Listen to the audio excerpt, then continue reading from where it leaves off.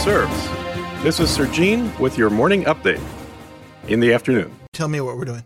And We can actually pull a seat sitter and just start the recording mid-sentence in a conversation. So, Bemrose. Do I need to talk on 1.25x? No, I will take care of getting sped up or slowed down on my end. Mr. Bemrose, why are you so difficult to get an interview with? Well, it's not necessarily that way with everybody, only with the people that I don't really want to talk to. Oh, okay. Because in the time since I asked you to be on the podcast, I have booked and interviewed 14 guests. We're probably all much more interesting than me. A third of them from outside the United States, one of whom didn't speak English. And it took this long to get you booked. Okay. So do you have an alter life on Twitch where you have millions of followers that you're so inaccessible, or what's the deal? As far as you know, I guess so, yeah. Well, as far as I clearly don't know. Either that or I'm incredibly lazy or, take your pick. If I would have known, I would have gone on Twitch and then throw you some bits to get you on here sooner. Oh, that's an idea. I don't know. I guess the things weren't working out one way or another. Am I supposed to feel shame over this? No, I'm just curious as to why you're so difficult to book. That's all. I can't tell you. You're on here now. That's the important part, right?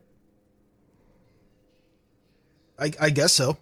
I saw in your reply back when you did finally accept the invite that you had a requirement of only speaking about topics that you know something about. So I'm going to let you pick the topic. Yeah. We call that talking shit, by the way. Your topic is talking shit? Oh, I can do this. No. What you just described is okay. So here's where I'm coming from. I have a very strong opinion on every topic, but okay. I normally don't hold those opinions very strongly. If you have something that you want to pick my brain on, then I'm willing to listen. I could also go. I mean, we could talk about some of the things that you did on a couple of recent Sir Gene Speaks. Those, for example, a few shows ago, you used the quote that I went ahead and wrote this down. If you're not using iOS, then you should be. And then 2 episodes later, you decided that Apple is woke and you said, do not use Apple products. And I'm trying to figure out, did your opinion on iOS change during that time? Or so I wanted to know what messaging should I be getting from you for that one? Well, it depends on the podcast episode, doesn't it? I guess it does. I think the fact that you bothered listening to a couple of podcasts is very good. So I think the messaging is right on target in both those cases. I do think that Apple is an extremely woke company, and having both Android and iOS devices here and now testing a whole bunch of apps, because I've been interviewing software developers that are creating apps for both platforms, I will still stick by my statement that the iOS is a better platform. Well, I, from a purely technical perspective, I don't necessarily even disagree with you, but the iOS platform comes with a whole lot of non-technical baggage it's attached to Apple in very difficult to extricate ways, and that's probably my main reason why I won't use it. And that's a fair point. I think Apple has now come out in the lawsuit with whatever that game company that they're suing. Epic? Yeah, or is it Epic? Yeah, that sued them, I guess. They had somebody in the deposition admit to the fact that they were actually working on developing a Windows version of iMessage, which is something that is absolutely a way to keep people on iOS. And it was shot down. It was totally technically possible they're working on, but it was shot down by the management because it would lessen the competitive advantage of having a walled garden by allowing people with computers other than Macs to communicate to people who have iPhones. So they're definitely making bad decisions at Apple for the user. They're making good decisions at Apple for the investors that own Apple stock. Well, that's the fiduciary responsibility of any corporation. Right.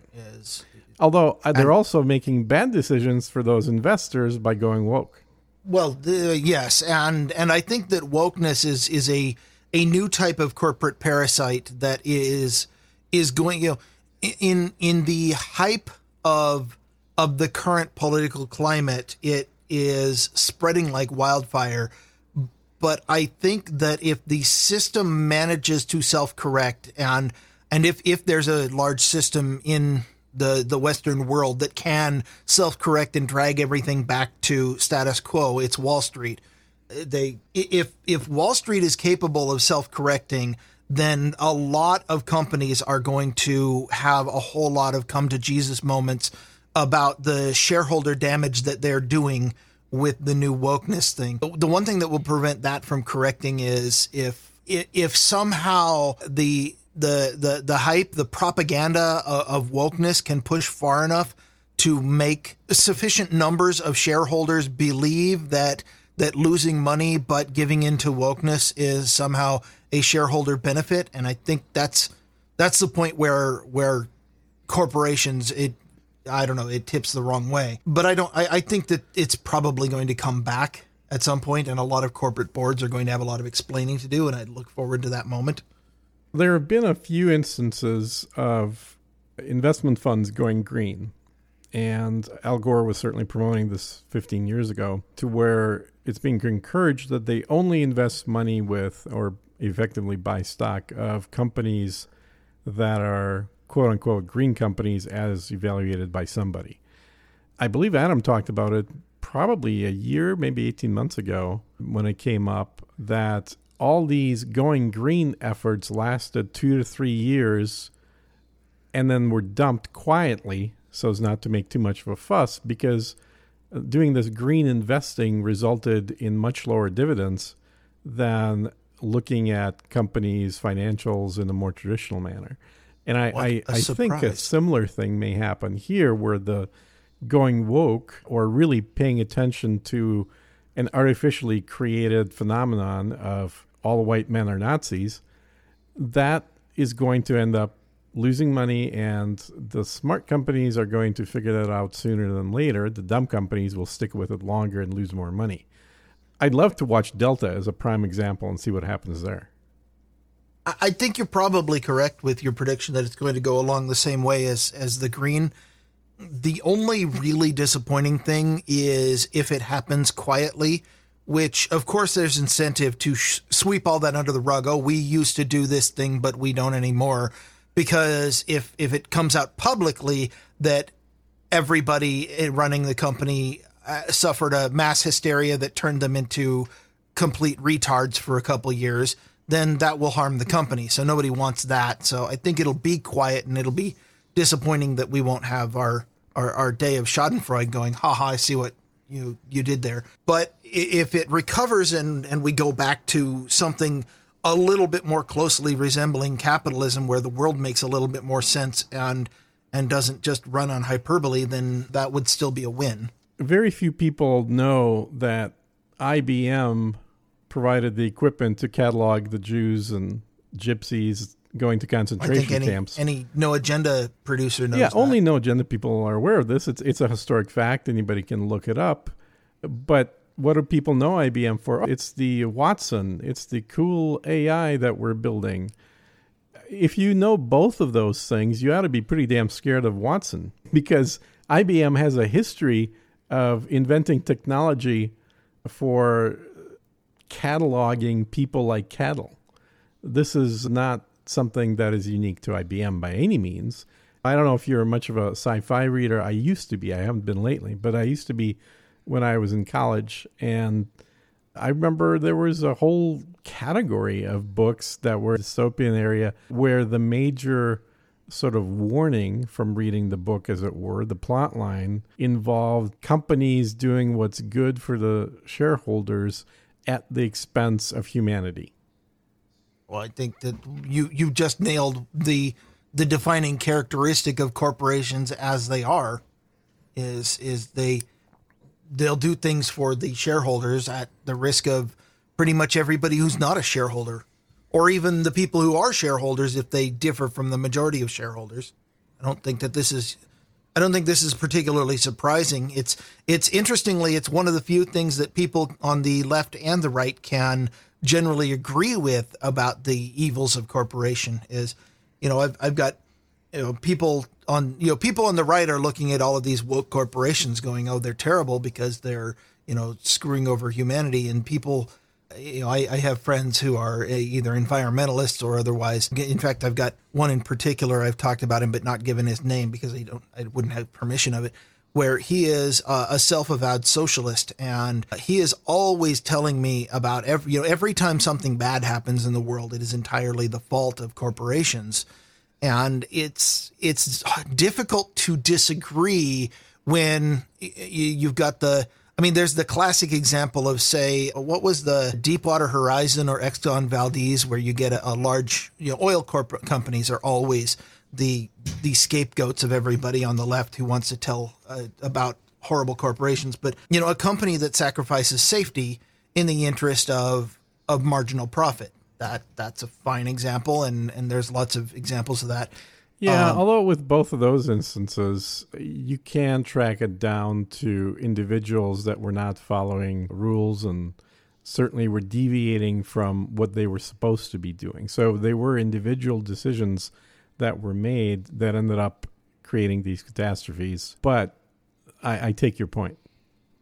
Well, individual decisions are always made in the context of a culture around which various behaviors are either allowed or discouraged. And so the corporate culture is of a company that lets people get away with cutting corners, or say a company, for example, that optimizes for minimum time to deliver and does not pay, and the things that they will cut out are, say, bathroom breaks for their drivers. This was a story only recently. For Amazon, yeah. Yeah. And you're only going to get, you're always going to get what you optimize for. If you only measure, if you run a call center and you only measure how many minutes somebody spends on a call, then you're going to get people optimizing for what are the minimum, what's the minimum time. And if you have people running an oil rig or an oil pipeline and you only measure, you rate people based on how many liters of oil go through your pipeline, then that's the only thing people are going to optimize for. People are very good at optimizing for the metrics. It's one of the reasons metrics tend to not work very well, holistically speaking. And I would add that I think it's human nature to balance optimizing for the least amount of effort involved and the metric that brings the minimal acceptable levels of requirements.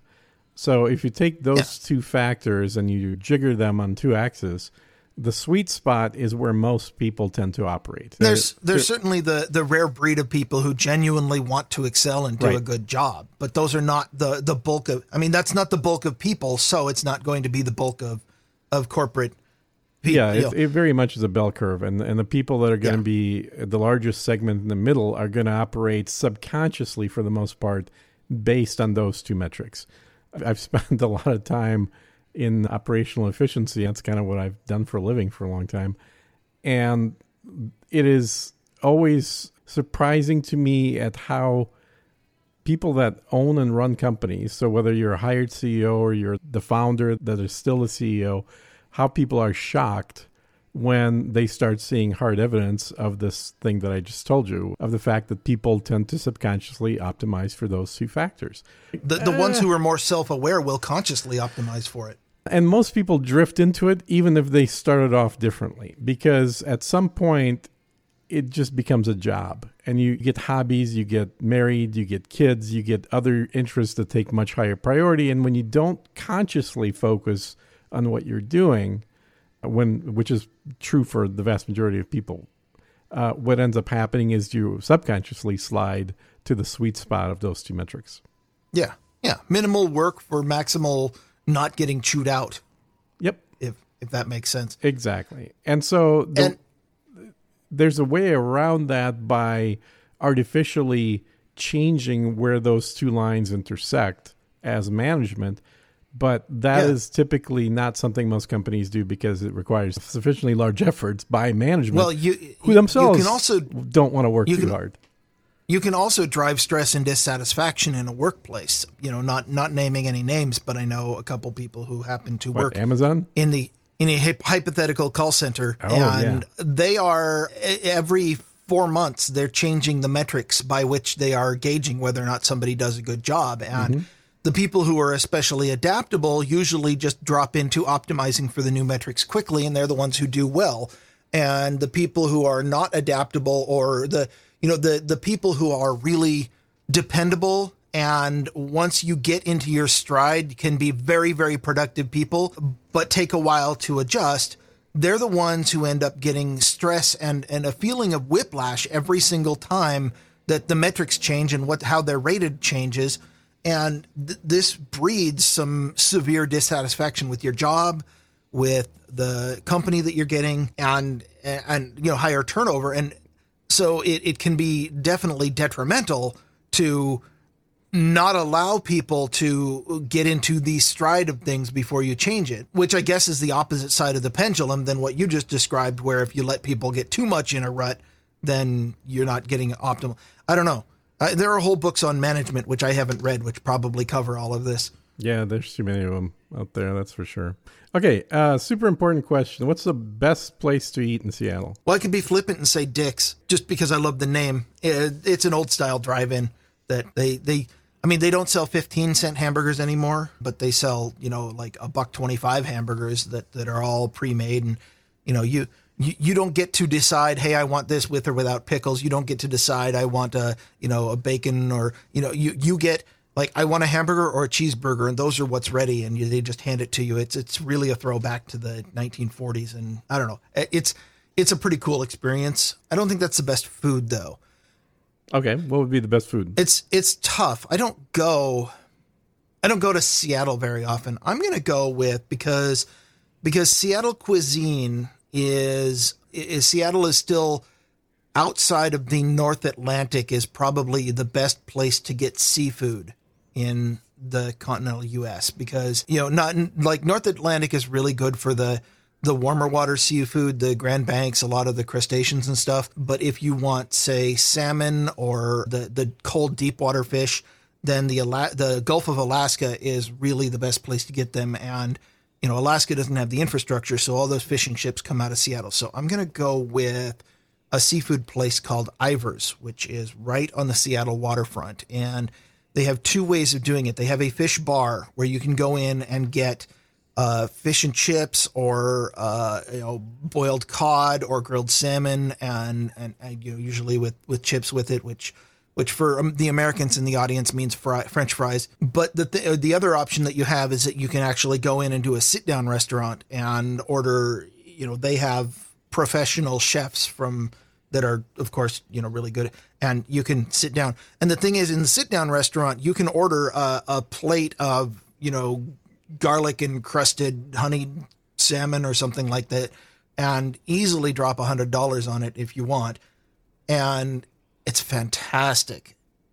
Or you can go to the fish bar at the front, stand there, get your food in a paper wrapper, and it's exactly the same salmon, cooked a little bit differently, and you're paying $9 for it. Interesting. So now there's a place that's similar to what you described that I've been to, and I think it was near Pike's Market. Yeah, actually, Ivers is just down the hill from Pike. I wonder if that's Pike where I went Market. then. Yeah, could be. Yeah, as you're describing it, I'm like, I think I've been there. Yeah, the front of Seattle is a pretty steep hill because all of all the waterways around here were carved out by glaciation. So there's, if all of the doomsaying about climate change, the sea level's going to come up by 3 meters, you're like, okay, so we'll just pull the streets back a couple feet and then we're good. Because are there any streets that are within 3 feet of sea level? I doubt it. No. Maybe here. not even the ramps to the ferries are that low. Those ramps are probably 10 feet above sea level. No, they're we're not quite Bay of Fundy here, but we have a tidal range of about 3 or 4 meters.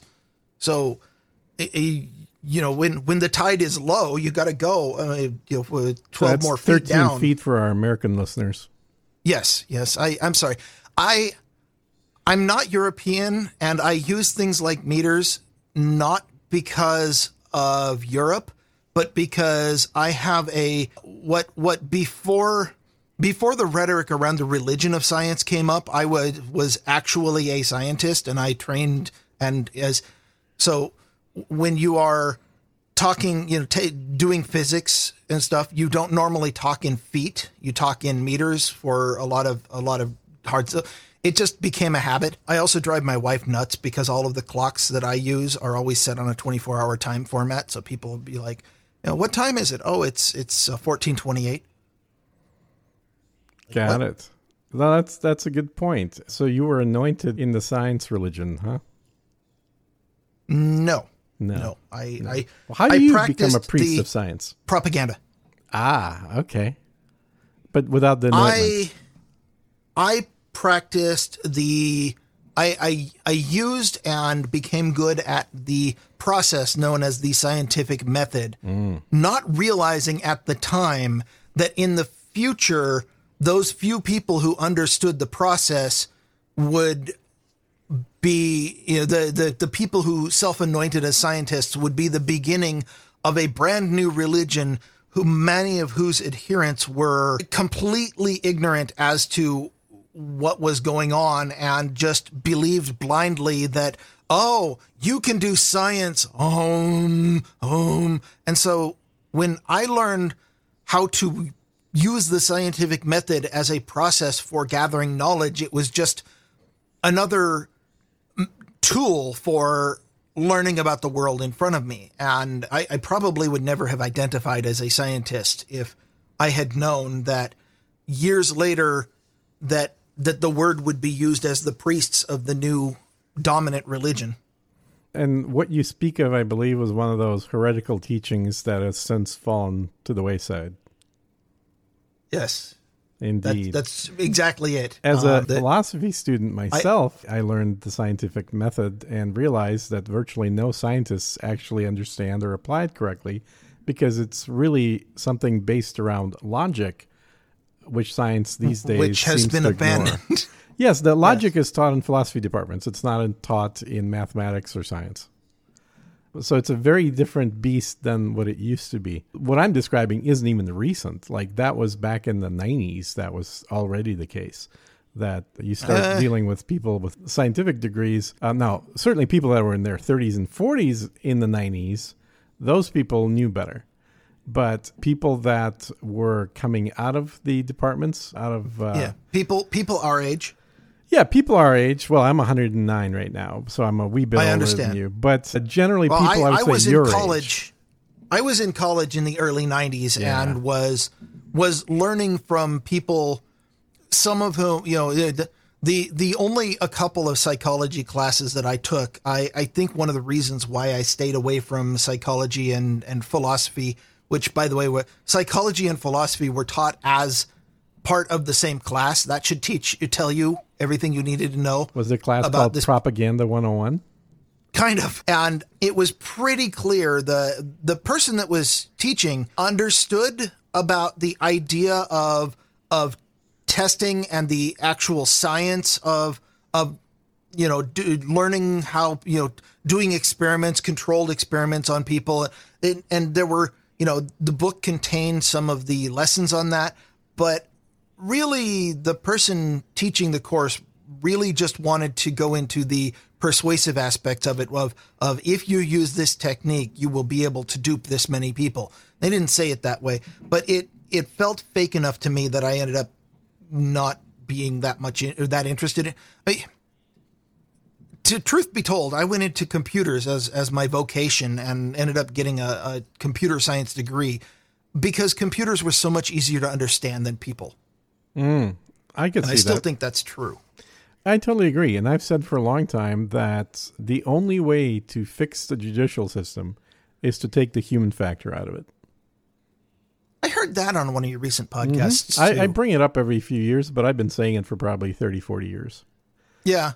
I mean, you went all in, and I like to a point where if I were challenging you, I might walk you back on the 100% robotic police force. But I understood where you were coming from, and it definitely makes sense. There is a human element, which a human's primary infallibility, and one that we've been seeing in the last 18 months for certain, is their tendency to be taken in by the persuasiveness of their other humans. And a human can hold a belief right up until somebody else puts a new belief in their head. Yeah, and a very simple experiment that's been done over and over and doesn't require a whole lot of prep is the everybody facing the wrong way in an elevator experiment, where you get a group of 3 or 4, maybe 5 volunteers that go into an elevator, preferably one in a building with a lot of floors, and you get in and everybody faces the back of the elevator instead of the door, which typically people face the door. When you do that, new people entering the elevator, and this has been documented many, many times with cameras and fun videos and things, will walk in the elevator and then they'll stand there facing the door and then kind of look around and see everybody faces the back. And about 75% of the people will turn around and face the back of the elevator for the rest of their ride. Now, nothing was said, no spoken words. There was no requirement to face backwards. That is a fascinating experiment. Yeah, and it's one that anybody can try. Just get a few friends together and find a tall building, and you can conduct it yourself. I'm hypothesizing how I would behave if I was one of the test subjects of such an experiment, and I think looking at this, there's a very good chance I would see this, and I would see some kind of cult-like behavior of everybody facing the wrong way and be like, maybe I'll take the next one. Okay. You can do that if an elevator full of people arrives, but what if you're one of the people that's part of the same floor that these people get in on? Like you get into an empty elevator, everybody gets in, you're all facing the back as you get in. You start turning around, you face forward, and then you look around and you realize everybody else is still facing backwards. Well, I'll tell you a secret that not many people know about Sir Bemrose. I actually really hate elevators. Oh really? Yeah. Okay. My wife has mobility issues, and we'll get to there's a lot of places where we'll have to go, we go into a building or something, have to go up 2 floors, and she will go and stand in line for the elevator, and I'll just wave and I'll say, meet you on 3rd, and then I'll take the stairway up. And what is the maximum number of floors you're willing to do that with? I don't know. I don't spend a lot of time in buildings that have more than 4 or 5, and 4 floors, I'll be short of breath when I reach the top, but I'll still do it. Okay. Well, that's great exercise. Honestly, I discovered that going up and down stairs definitely makes an impact when we had the 3-day power outage in Texas. Well, do you live in a tall building? No, I live in a house that has 2 stories. But what I had to do during the power outage is I had to haul hot water from downstairs to the room where my pets live upstairs to keep the room warm. And I needed to do that about every 45 minutes, pretty much for 72 hours. So my sleep came in 20-minute increments. Are we talking like cold-blooded pets, like lizards? Yeah, absolutely. Okay. No, I have snakes. I was going to say, because I never did that for my cats. No, the cats will keep you warm. No. These animals, they don't do well in cold weather. That was a truly exceptional storm for Texas in terms of, last when one they say 10 years there's ago. a 100-year weather event or 10, it was a 100-year weather event that happens about every 10 years. I believe that. So, which means, well, that's of course because of climate change. Well, yes, naturally, because climate really needs to be measured in years, doesn't it? Well, more importantly, the entire climate of the Earth, it is totally appropriate to measure and construct an accurate model of the entire climatic system of the entire Earth based on only a couple decades worth of data, because there couldn't possibly be any cycles longer than that. Absolutely. You have to essentially make an exception for the possibility of any external force other than humans could have possibly been responsible for any deviation from the norm of the climate. And that norm has to be calculated based on 1 year out of the last roughly 2 billion years since the Earth cooled down and has been habitable. So, of course, the climate of the Earth has not changed in that entire amount of time. We know this because in the 1920s, we measured the temperature. Well, we measured the temperature some places. Yeah, and that was the defining moment. This is my perspective on the way that the cult of climate... Warmism. Yeah, of climatology, the Church of Climatology. The way that they act is very similar to the stereotypical view of the British or American going into deep, dark Africa in the 1800s to go hunting for anything that moves, because the whole place was full of unknowns and dangerous dragons. things. There would be dragons there, exactly. Essentially saying, well, we know what the norm is.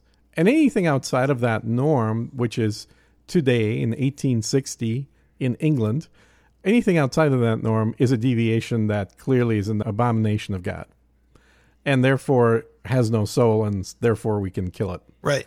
And Which, by the way, includes any species that might live in Africa but don't do well in Europe. Oh, yeah, yeah. Or may have just been hunted to extinction in Europe generations before.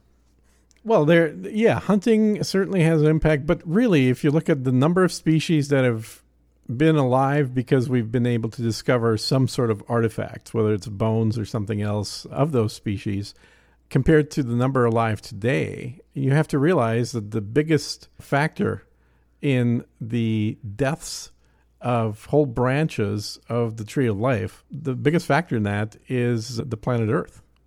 Planet Earth has been changing for millennia, for millions of years, not just thousands of years. That change both creates new species and it destroys old species. That has been going on. It's still going on. Well, certainly my take on this, and I think I've talked about it before, is that humans may have colonized and populated the majority of the planet, but we are nonetheless not special or different from other creatures with whom we share 99% of our DNA. That doesn't just include apes and monkeys. That essentially is going down to the common household rat. We are simply the more successful recent version, and we may end up being the most short-lived version as well. Because one of the things that we've discovered how to do better than other creatures of the past is how to kill ourselves. Absolutely. That's exactly it. So we've stumbled upon this. The immediate argument when you say something like that is that, somebody will say, well, humans can, we use tools. Well, we're not the first creature on this planet to use tools. We might be the most advanced, and we certainly use some of the most advanced tools, but or humans modify their environment is an argument I've heard before. And my common counter argument to that is, do you remember the first mass extinction on this planet? Well, of course you don't, because it was millions of years ago and we weren't around. It was over 2 billion years ago. Yeah, it was a couple billion. The very first life ever on the planet was all anaerobic and lived by consuming various organic compounds, but did not combine them with oxygen. They extracted energy directly rather than using an oxidation reaction. And in fact, if you don't happen to be an organism that uses oxygen for the purpose of doing controlled extraction of energy from chemicals, which, by the way, is a pretty efficient way to store energy. It's why all the life on Earth does it now. But if that's not what you do, oxidation in general is incredibly poisonous because it's so reactive. It will mess up any chemicals. So if you've got chemicals that are part of your makeup and you don't have a means of dealing with that oxygen, then it is ridiculously poisonous. And there was a new type of life called cyanobacteria back in the day that they were sort of the inventors of photosynthesis. And they became so successful in directly converting light from the sun inside their cells into breaking apart molecules into long chain carbons that they could store energy with, and oxygen, which they could then use to release it later, that they became so prevalent that they oxygenated the atmosphere of the planet, which not only destroyed almost all of the anaerobic life out on the surface, and the only anaerobic life we find now is in really deep places or in caves or places that have low oxygen. But if you want to say that humans changed the climate or changed the world more than any other species, I will point you to cyanobacteria, who literally murdered all other life that came before them by changing the composition of the atmosphere to include this chemical, which was deadly to everyone. But are you trolling me right now? When did I stop? Well, no, I have to ask because I literally did an episode that talked about this in the last week and a half. I can't remember which episode number it is, but that was one of the topics covered was cyanobacteria and the first big die-off event, which was between 2.3 and 2 billion years ago. It actually took hundreds of millions of years for that to finally kill off. If the choice is between I honestly didn't know about that episode and hadn't listened to it, or I'm trolling you, I'm going to go with I'm totally trolling you. You can't really be trolling me because if you were trolling, you would have immediately said, "Why I never listened to your podcast, so I have no idea what you're talking about." I'm going to take that as just a crazy coincidence because that is absolutely what I talked about, and I wanted to let you continue speaking uninterrupted to see if you would just mention in case something. I said anything that would incriminate me. Well, first of all, yes, because climate is definitely a topic I've spent a lot of time researching and debunking. And it's something that comes up on a regular basis. I think I first started sending Adam papers on new research coming out about essentially changes to the way that we're interpreting the climate of the planet probably about 10, 11 years ago. It's been a while, and like enough that he got sick of me talking about it. I don't understand how anybody could get sick of you talking. I know, right? It's a shocker. I can't really understand. When I get bored, I just speak out loud so I can entertain myself. But yeah, I'm glad you said what you did because you did say everything correctly, and it is absolutely true. The big die-off event was the oxygenation of the planet. Creating oxygen, which is a radical that really rips apart anything that isn't encased in lipids, is something that became the foundation of new life forms on the planet, which eventually led to us. It readily interacts with hydrocarbons in an energy-releasing state, which is really, really nice if you're building everything out of hydrocarbons for the purpose of, if you're storing energy using hydrocarbons.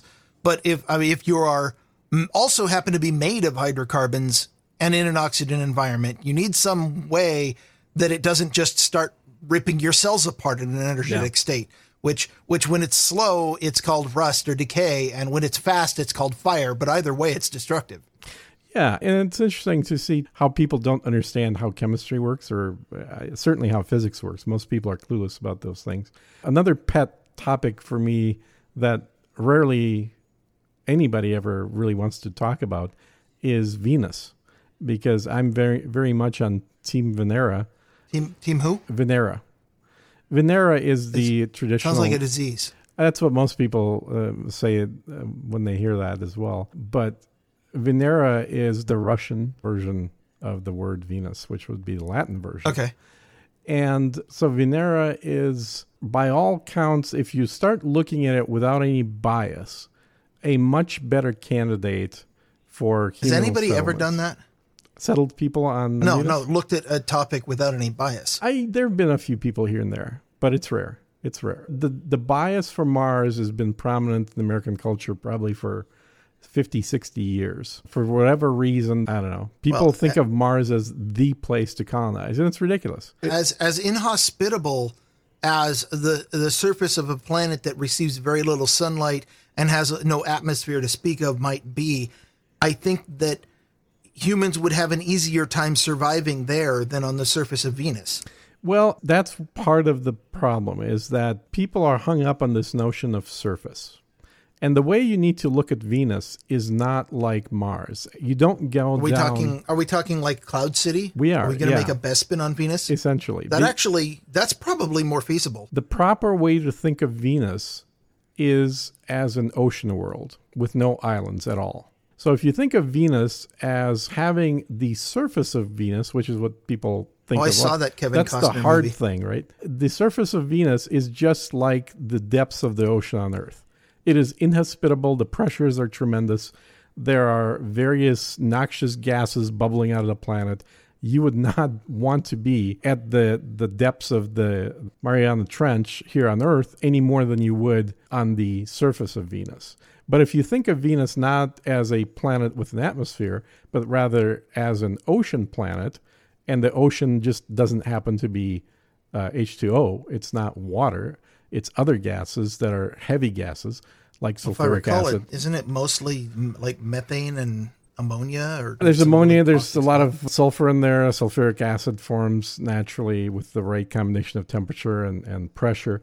But what's cool about Venus is that at about 55 kilometers above that surface, it is absolutely perfect. And what I mean by perfect is it is roughly 1 atmosphere, so it's Earth pressure, which means you don't need a pressure suit to walk around at that. Well, no, but you need level. something to protect you from the floating acid in the atmosphere. That acid is not floating that high up. Now, what you do have at that level is mostly carbon dioxide, but all of the really noxious, poisonous stuff is below you at about 45 kilometers and lower. So if you fall off your barge, you're in for an unpleasant experience. You're not coming back up. But if, let's say, we get to the point where we have the dirigibles floating around at 55 kilometers on Venus, instead of having a parachute, you would probably have some type of an inflatable balloon that's in your backpack. Oh, sure. That drags you back up in case you do fall over. So these are not insurmountable problems. Well, it's somebody falls off a boat in the ocean. We don't give them Right. a parachute. We give them something that increases their buoyancy. Exactly. And that's exactly what we would need to do. We need to increase the buoyancy of the person that fell off. I'm at on Venus. board with this idea. I, too, am on Team Vagina now. Team, that's cool. I'm more than happy to send you some literature from the scientific community on this. I know it sounds funny to use that term, but that is a term that a lot of people that are pro exploration of Venus use as Team Venera. So I didn't make it up. You may think I was trying to be funny about it, but that's not the case. I never attributed you to making anything up. Yeah, that's true. I don't really have a sense of humor. Fair enough. But it's a cool idea. And the more you look at it, the more you realize it is good.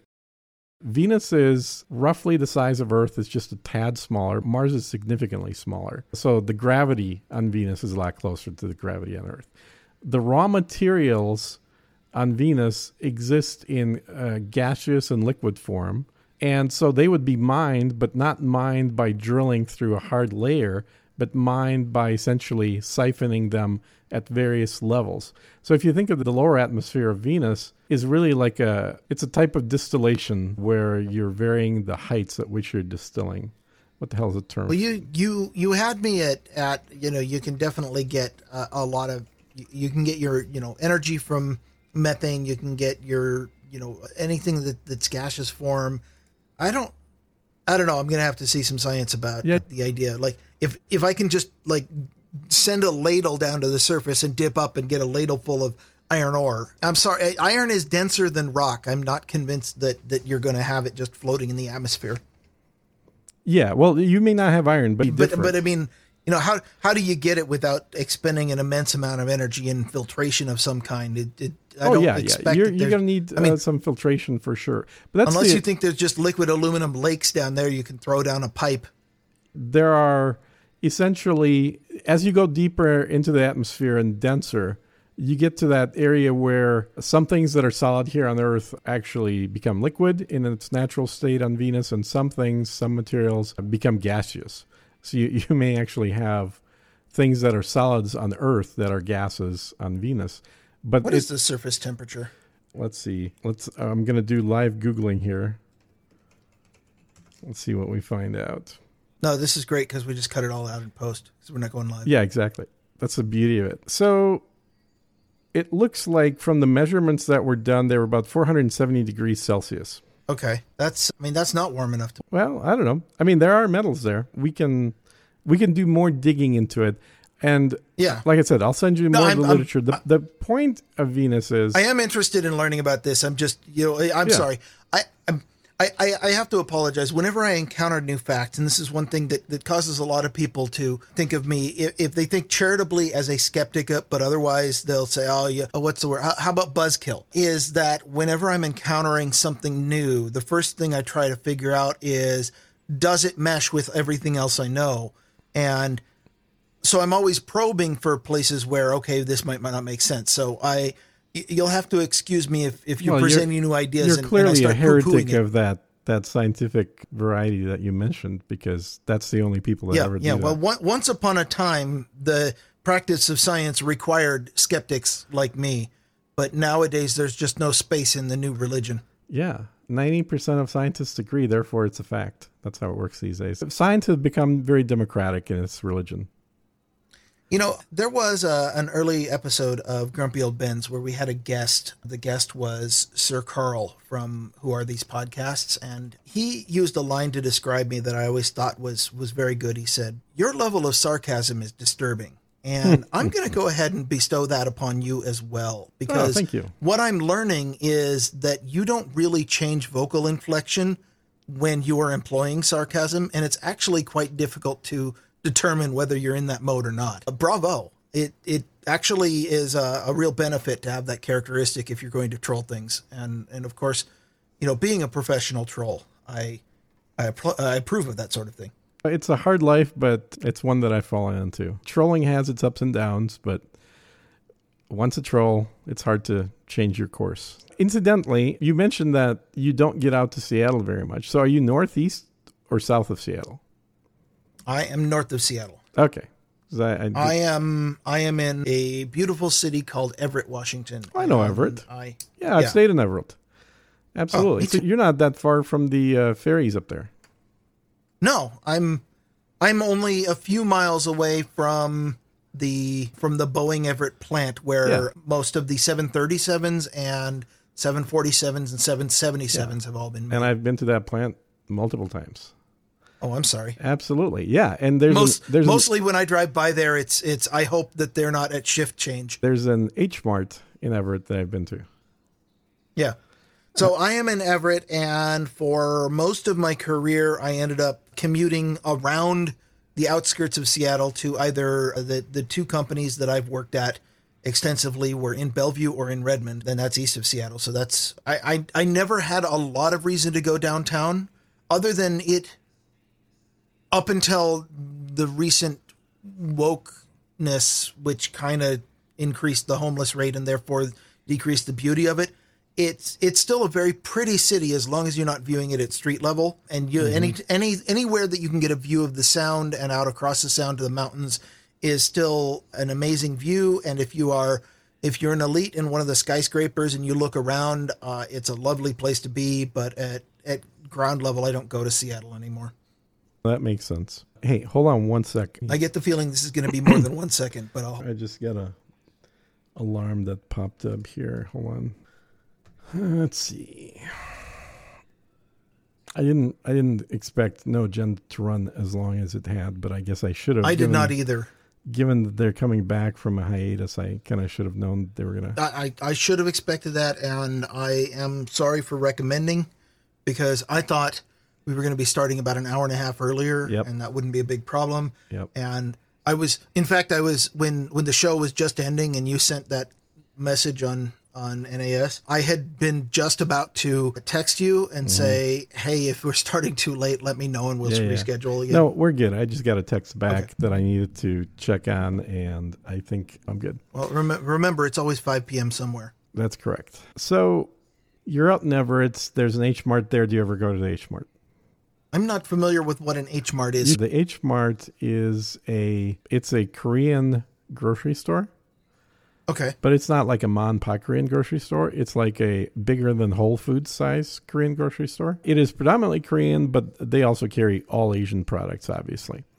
And there's a few things that I really like that they do a good job of their what do you call them, prefabricated foods, or Asian, mostly Korean foods that are cooked that you just warm up at home are really good. But also they have an awesome seafood selection of all kinds of fish beyond what you would find at an American grocery store. According to Bing Maps, it looks like it's actually in Linwood. Oh, is that the closest one? I could have sworn there was one in Everett. Is that where the closest one is showing to you? Well, that's what a quick search. Well, it was Bing, so I don't know how reliable that is. But I have Google blocked at the Raspberry Pi. So Linwood is how far from you? That's not that far. No, Linwood's it's same county. It's sort of the next city over. Yeah, you know what? Maybe it is that one, and I'm remembering how I drove. Yeah, that's I was I've been in Austin 2 times in my life, and I assure you that if I were trying to, I remember there was a thing in Austin, and you'd be like, no, that's actually in Waco. Yeah. Oh. It's a good kolache place right off 35. I think it was in Austin. Yeah, except maybe 100 miles north of there. Yeah. But anyway, so if you do get an opportunity, swing by H Mart on a drive, check out their seafood section and the rest of their foods. It's always a fun experience, and they're a nationwide chain, but generally only have a few stores per city rather than 20 stores like Whole Foods. Well, we talked about V-nuts. So, give me another topic you're an expert in that we can talk about. Well, as we were saying, the fix for the current crony capitalism or the corporatism that we seem to be suffering in the world today is that we need to abolish all corporations. Right. As we were talking about. I could see that. I mean, it's really a structure that has more problems than solutions, doesn't it? I actually have I have a more rational line of thought than that. I mean, I just gave you the CNN or BuzzFeed explanation, but I have, being here on the left coast, if I want to communicate with people nearby, I have to be at least aware of the fact that not everybody thinks like me, and in fact, nobody does. So I have a number of friends who are, well, to describe their political views succinctly, I would say they're completely wrong in their political views. But I get a lot of I've communicated with a number of people who think that capitalism is wrong and is a problem and is the reason why the world is failing. And have you ever heard the term late stage capitalism? Yeah.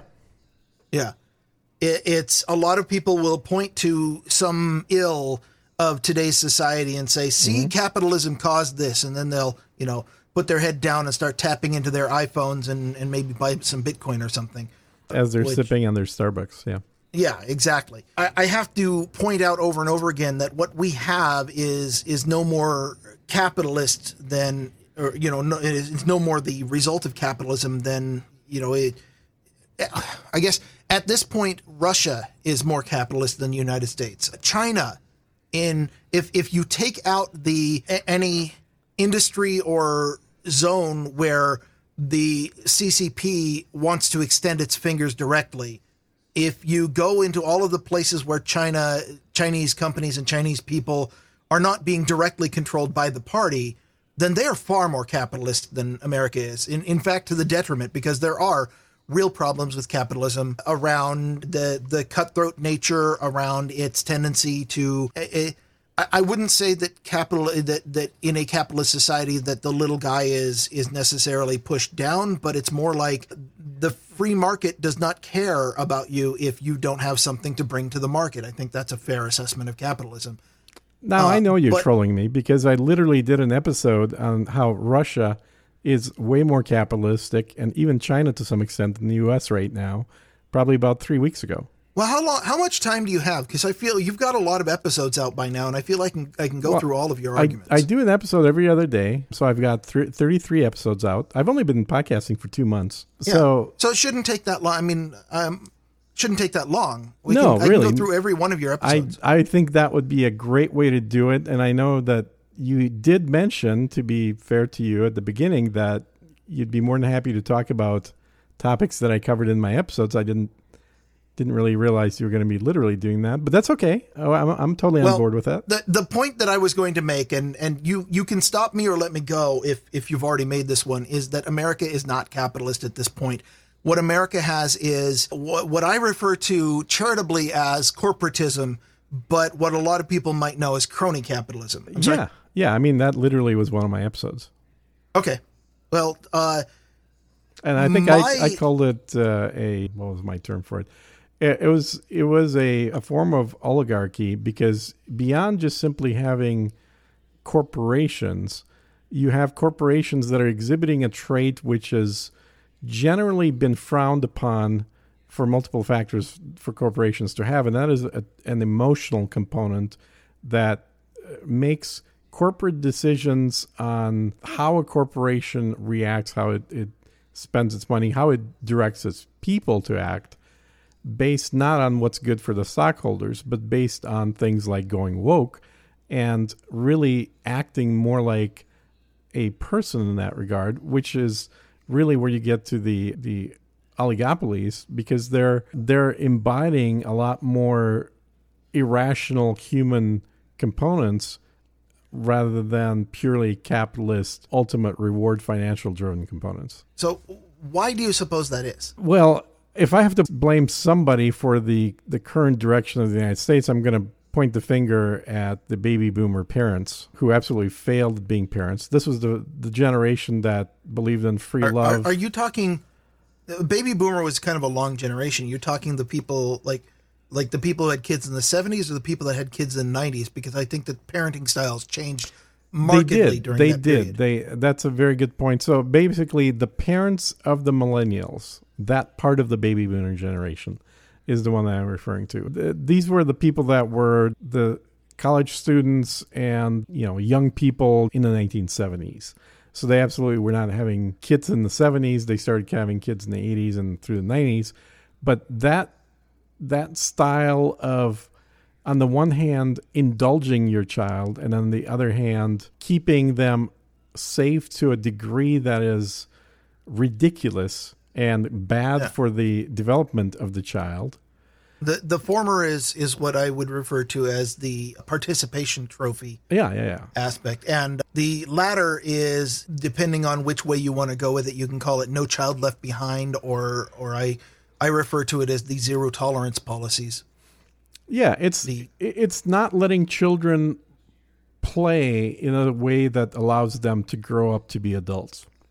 It's really what's been happening if you look at it from a more of an outside-in perspective in the United States. Instead of raising children by letting them, essentially keeping them alive by keeping predators away, but for the most part letting them wrestle and fight and get hurt even, and take their knocks and eat things that are poisonous. And essentially, you learn to be an adult by surviving through childhood. That's the way that pretty much all animals on the planet work. Yeah. And with varying degrees of parental control, obviously. The humans were probably the most parentally controlled because we have such a long developmental cycle. But that got raised to the next power, starting with really the 1990s, but not children born in 1990, but children born in the 80s that were 6, 7, 8, 9, 10 years in the 1990s. That was the beginning of that big change as I saw it. And those children were I believe that. Not allowed to experience any danger, any perceived danger whatsoever. When I was a kid, I feel like I escaped public school right as that was ramping up. See if you can share some of these experiences or check off some boxes that you've done this. Like when I was a kid, when I got dropped off by the school bus, I came home to an empty house. I had a key. There was no adult supervision. Nobody was there. I got on my bike and I rode anywhere from 5 miles to 30 miles away to hang out with friends at a mall. You rode 30 miles? Well, I'm exaggerating. I walked uphill both ways too, so don't forget Okay. that part of it. But, yeah, I did that in college. But it sure seemed like 30 miles. Our town was built. It was our probably college 10. was built on an M.C. Escher painting. I really did walk uphill both ways. Did you? Yeah, that's perfect. Where'd you grow up? Well, I grew up just outside of Portland. Oh, okay. In fact, I grew up in the Washington half of Portland. There's a town called Vancouver, Washington, I know which Vancouver. everybody in Oregon and everybody in Washington always forgets that it's part of Washington, and pretty much everything about it culturally and in terms of... Vancouver is where you lived, it's so you all can go part of shopping in Portland. Yeah, you do. Explain to people why that's the born... case. I've lived my whole life in Washington State. I was born in Walla Walla, which is eastern Washington, which is much more rural. And my dad had come from there. And so even when my mom got the big job in Portland, my dad looked at this and said, well, we still should live rural. So we were in a somewhat rural part of Vancouver, which if you went to the address where I grew up, it's not rural anymore because that place has expanded like crazy. But where I grew up, we were surrounded by on three sides by alfalfa and cornfields. And we had 2.5 acres, which I got to mow every weekend. So, of course, I resented it. But when when I got home from school, I didn't have a key. There was nobody home, but we never locked our doors. Yeah. That's the kind of world that I grew up in. And, you know, I tell you what, here in the city in Everett, which I think is a good city, and I'm in a good neighborhood in it, and I would, you know, I still like the city, although it's not the city I moved to. We sure as hell lock our doors here. Oh, yeah. It's a different world now.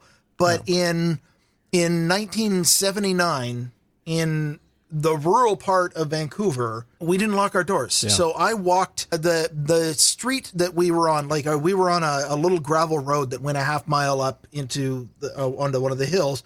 But our local street, the arterial, was 55 mile an hour speed limit. It was narrow. It was like 8-foot lanes, and then about 5 inches of, there'd be the yellow line, about 5 more inches of asphalt, and then it dropped into a 6-foot deep ravine or like culvert ditch on either side.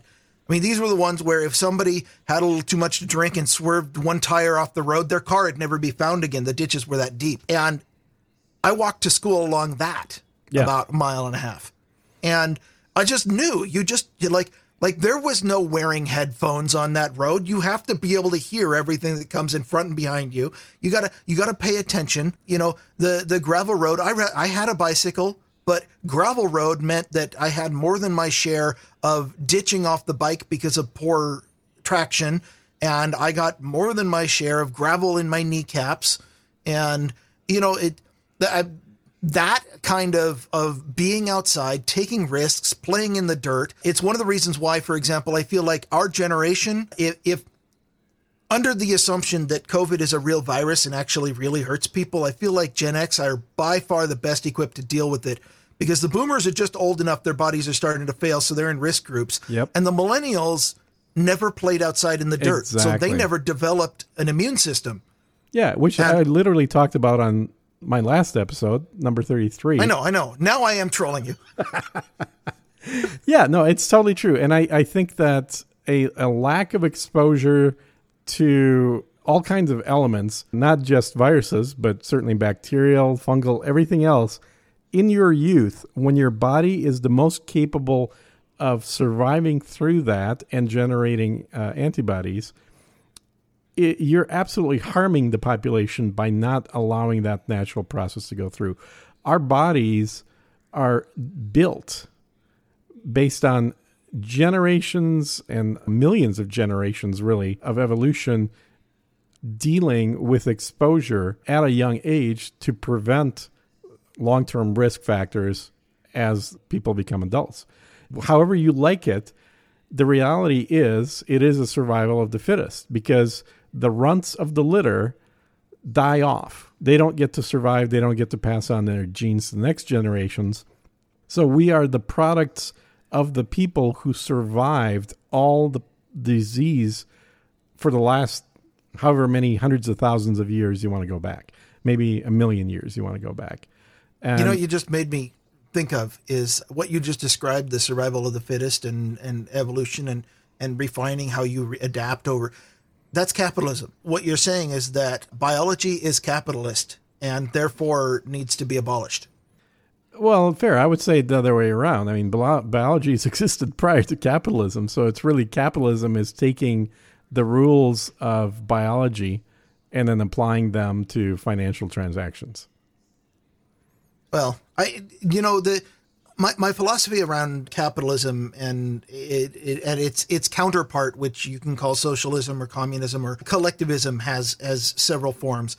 They're really the two, absent a state, they are the two models of human interaction that we evolved with. Because when you are with your small village of 60 people and you have to subsist for everything, and you know that your village will die out if you let people die, and everybody has to take care of each other, everybody knows each other, and nobody ever locks the flap on their tent, and I'm not sure exactly where I'm going with it, but that society, that tribal society, is collectivist. It is socialism. And I think that when a lot of people are out here going, we need to convert the world to socialism, that's what they're thinking. They're thinking that we should we should all just be in Gene Roddenberry's ideal world where everybody looks out for everybody else. And the problem is that has never worked for any group of more than 100, 150 people. Yeah, that's absolutely true. So the other natural way that humanity has evolved, that is inborn into us, is how to deal with people we don't know. And that is, you know, what you can talk about levels of trust, but that kind of brings in the question of do you trade with, or do you go to war with somebody? And both of those are they're interactions with people you don't know with varying levels of violence. But the concept of I don't know you, and I don't know if you have my best interests in mind. So rather, you know, in the village, you do something good for somebody else in your village because it's the right thing to do, and because you know that a month from now they'll do the same for you. But if I am trading with you and you're a wandering trader, you're a member of another tribe, and I've never seen you before, or more importantly, I don't have any guarantees that you'll be around in a month, then you want to settle accounts up front. That means, you know, I know that you're going to get my back, you're going to get my back. So let's engage in mutually beneficial interactions, but let's settle all accounts right now. And that's called bartering. It's called a trade. It's called, doing things with whatever in that society functions as a contract. That's capitalism. That is, you settle up what the terms of your trade ahead of time. And any two people do not have to know each other. They don't even have to trust each other, as long as you have some mechanism for generating a contract between two people and enforcing it. Now, is this the part where you tell me you talked about this on one of your previous shows? You know, I don't think I did, actually, and I'm glad you brought it up, because that is a very good perspective on capitalism, not just simply coming out of the writings of Machiavelli, but really something that's been around with humanity for thousands of years. We had capitalism in the Roman Empire. We had capitalism in the Persian Empire. We had capitalism in the Babylonian Empire. It doesn't take an empire. Any time that you have two distinct tribes of people who don't know each other, they're going to get together and exchange or just kill each other off. Well, I actually consider war to be a type of capitalism, and I'm not just talking in terms of the military industrial complex of today, but rather it's not a fair exchange, and it's not always a mutually beneficial exchange, but it is in fact a method of exchange between two different people who don't trust each other. And it turns out if one of them is going to do violence against the other, or they're going to do mutual violence, and they have good reason not to trust each other. But that also evolved naturally. Yeah, absolutely. And looking at capitalism through that frame of a means to do business with, to trade, to exchange something with an unknown quantity, with somebody who you don't know or trust, as the basis for capitalism, I think is a very good way of looking at it, because the basis of communism is absolutely the family unit. It is the nuclear family. I use the tribal unit, but a family is just a small tribe. Absolutely. Yeah, and the tribe is just a large family. And certainly in the Middle East, where really civilization started taking off between the Tigris and the Euphrates rivers, that was very much the time when humans stopped living in small family groups where everybody's related one way or another. And the thing you would do is kick out the males when they're teenagers. and one aspect, which I think is a biological constant having to do with humans, because no amount of civilization, no amount of developing, of technological development, of civilization development, of creating states has ever been able to change the biological constraint of a human being is willing to assimilate into their personal tribe. And this is the headspace of all of the people that you consider to be close friends. That can be considered your tribe. There is an upper limit, depending on the person, between 100 and 200 people. And you will no human is capable of ever treating more than about 200 distinct people at any given time. You can fade away from one person and meet other people or something, but at any given time, it's call it 150. there's going to be about 150 people that you know, and you understand these are people that, absent Facebook, you'll remember and care about their birthday. They're people you care whether or not they are having a good day. They're people that you can interact. They're people that you can, get together with and go have a beer. And that at the end of the night, it doesn't matter which one of you pays, because the next person, the next time the other person will. No human can possibly feel that way about more than 150 people. And it's different for each person.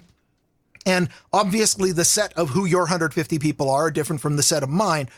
But that number is the maximum constraint upon which the natural form of socialism can work. Because once you go to 500 people, if I am in a village or a tribe of 500 people, there are going to be people in that tribe that I know. I cannot biologically know who these people are, or what drives them, or whether or not I like them or trust them. And so I cannot function in a everybody gets equal and you got my back, I got your back sort of way, which is the natural form of collectivism. It can't work once you get past that population level. And that's the reason why we as a humanity invented things like currency. We invented things like contracts, and in particular, the idea that there would be a class of people to enforce contracts, whether they be police or judges or all of this was for the purpose of let's build our civilization beyond 150 people and still be good to each other when we can't, that 150 people, that's also the upper limit, by the way. You can't have more than that many people and still have no crime. Once you get to the point where there's, people that I can't know or care about, then if I don't know or care about you, I can do better if I mug you on the street, right? That's a good point. I'd love to find some sociology papers that actually talk about that limit of somewhere between 150 and 200, you said, because I've not heard that number before. Well, the number might be off. That's the number that in fact, I think that was one of the things that I got out of one of my few college psychology classes. But I honestly don't remember where I got the number. Intuitively, that number makes sense. It could be more, it could be less, but regardless, it's pretty obvious that in a group of around 10 people, you're capable of being a family, and therefore the number is going to be higher than that. And if you're in a city of 10,000 people, you absolutely don't know everybody, and therefore you're not going to be able to form that mental connection with them. So obviously there is a number, whatever the number happens to be. I think it'd be worthwhile to do a little research to find if there have been studies about where the exact number lies. But intuitively, I tend to agree with you. It makes a lot of sense. And it's also why we have the profession of police and the army and other functions that in a family are simply served by every single individual, or at least certainly the dominant individuals.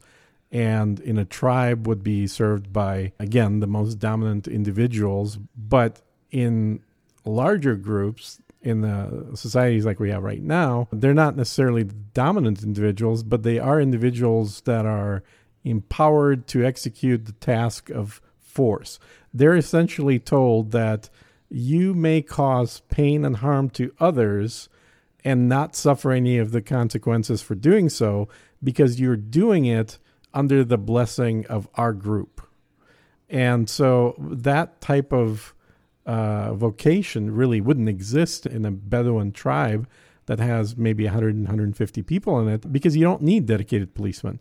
You simply need to go and tell either the tribe leader or a few of the guys that are in their mid-30s and have good muscle and say, hey, this guy just stole something from me in our tribe, and I want it back, and they'll take care of it for you. But as you grow, you actually need a whole vocation designed around that enforcement. Yeah. What you just described, by the way, is actually the impetus and only, in my opinion, only legitimate purpose of an entity called a state, which is if you are, because violence is as natural a type of human interaction as mutual trade, as bartering, as the creating a family unit. Violence is also inherent to people, but it is detrimental to creating a large society made of people over your 150 person limit. So in order for a society to function above that number of people, it is natural to want to assign the authority and the moral authority of doing violence to one entity to do so only on behalf of the good of everybody. And that is directly what led to the creation of the state. And I think it is a tremendous perversion of the idea of a state that now it's also a function of redistribution of wealth. It is, it employs that violence in ways that are given to benefit whatever activist manages to catch the ear of the ruling class, or even more importantly, whichever corporate overlord can purchase the most of the ruling class. Hence, we get back to the corporatism angle. With corporations now having enough power to be able to silence the president of the United States, in Nevada being able to create their own cities with their own laws and police departments, we're definitely moving into a version of dystopian future where the corporations are really running things and the government is merely subjugated to them. In fact, I think there was a book by Frederick Pohl called frightening. Venus Incorporated that I read back in the 80s. That was the main theme it was set in the future, maybe today for all I remember, but I'm not sure, but it was set in the future. And aren't you following? This is the future. Welcome to the future. I've learned a long time ago to just live in the present. The future is something that only confuses things. What, no witty comeback? I thought you were going to keep going. Sometimes silence is the best witty comeback. Just give you enough rope. The future is something that is a figment of our imagination. That's my preferred way of looking at it. Well, we might be a little bit too far down the road of corporate corruption at this point. Now that we've reached the point where even our court system is compromised to serve only the overlords of whoever happens to be in whichever ruling party is going with it now. And now that the Democrats are looking at this and going, well, we have a 51-50 majority in Congress, and therefore let's go ahead and just stomp all over everything so that we can push we might be the point. They're going to do what human nature dictates, which is to utilize whatever means are available to achieve the goal that is desired. But every time that a particular political party had come to power in the past, at least in my knowledge, in the time since I became politically aware, which would be around Bill Clinton, maybe Bush 1, every time that that both houses of Congress and the president all happen to be the same party, they would always push through whatever what they wanted, but they had at least some constraint. They didn't come out and say, we're going to throw out the Constitution, and we're going to, ban all guns. We're going to ban all speech. We're going to push through a new voting law that makes it so that only dead people can vote, and only as long as they vote for our party. They can't, they wouldn't necessarily push through a new law that said, oh, we're adding 12 new seats to the Supreme Court. Then, by the way, our guy gets to appoint them. It's not really new stuff. All of it's happened before, and it's going to happen again. There are examples of this in the past. You're kind of falling for the same trap that I think the climate people are falling for. You're basing your life experience as the standard for the way things have always been. And that's not the case. You just have to look further back. That's why I said within my life experience. If you start looking further back, you find examples of all these things. You find examples like, this is something I actually researched recently, which was the state of Texas and how did Texas become a state? And why was Texas an independent country for, I think, 9 years? What I didn't realize is that immediately after grabbing the land from Mexico by pushing back the Mexican army to defeat, immediately the organized leadership of Texas applied to the United States for statehood. But that statehood only came 9 years later. And the reason for that was because of politics. Because the North and the South were each trying to gain representatives to help their cause and their side. And so course. when Texas was applying, Texas had a very interesting position. Their position was, we don't care. When Texas became independent, I think when I looked it up, there were 5,000 slaves in Texas. That's it. Very small number, but there were slaves, obviously. And that's because mostly Texas land was not developed. And so Texas said, look, if you guys get us into being a state, the North, we will happily get rid of our slaves and we'll be a non-slave state.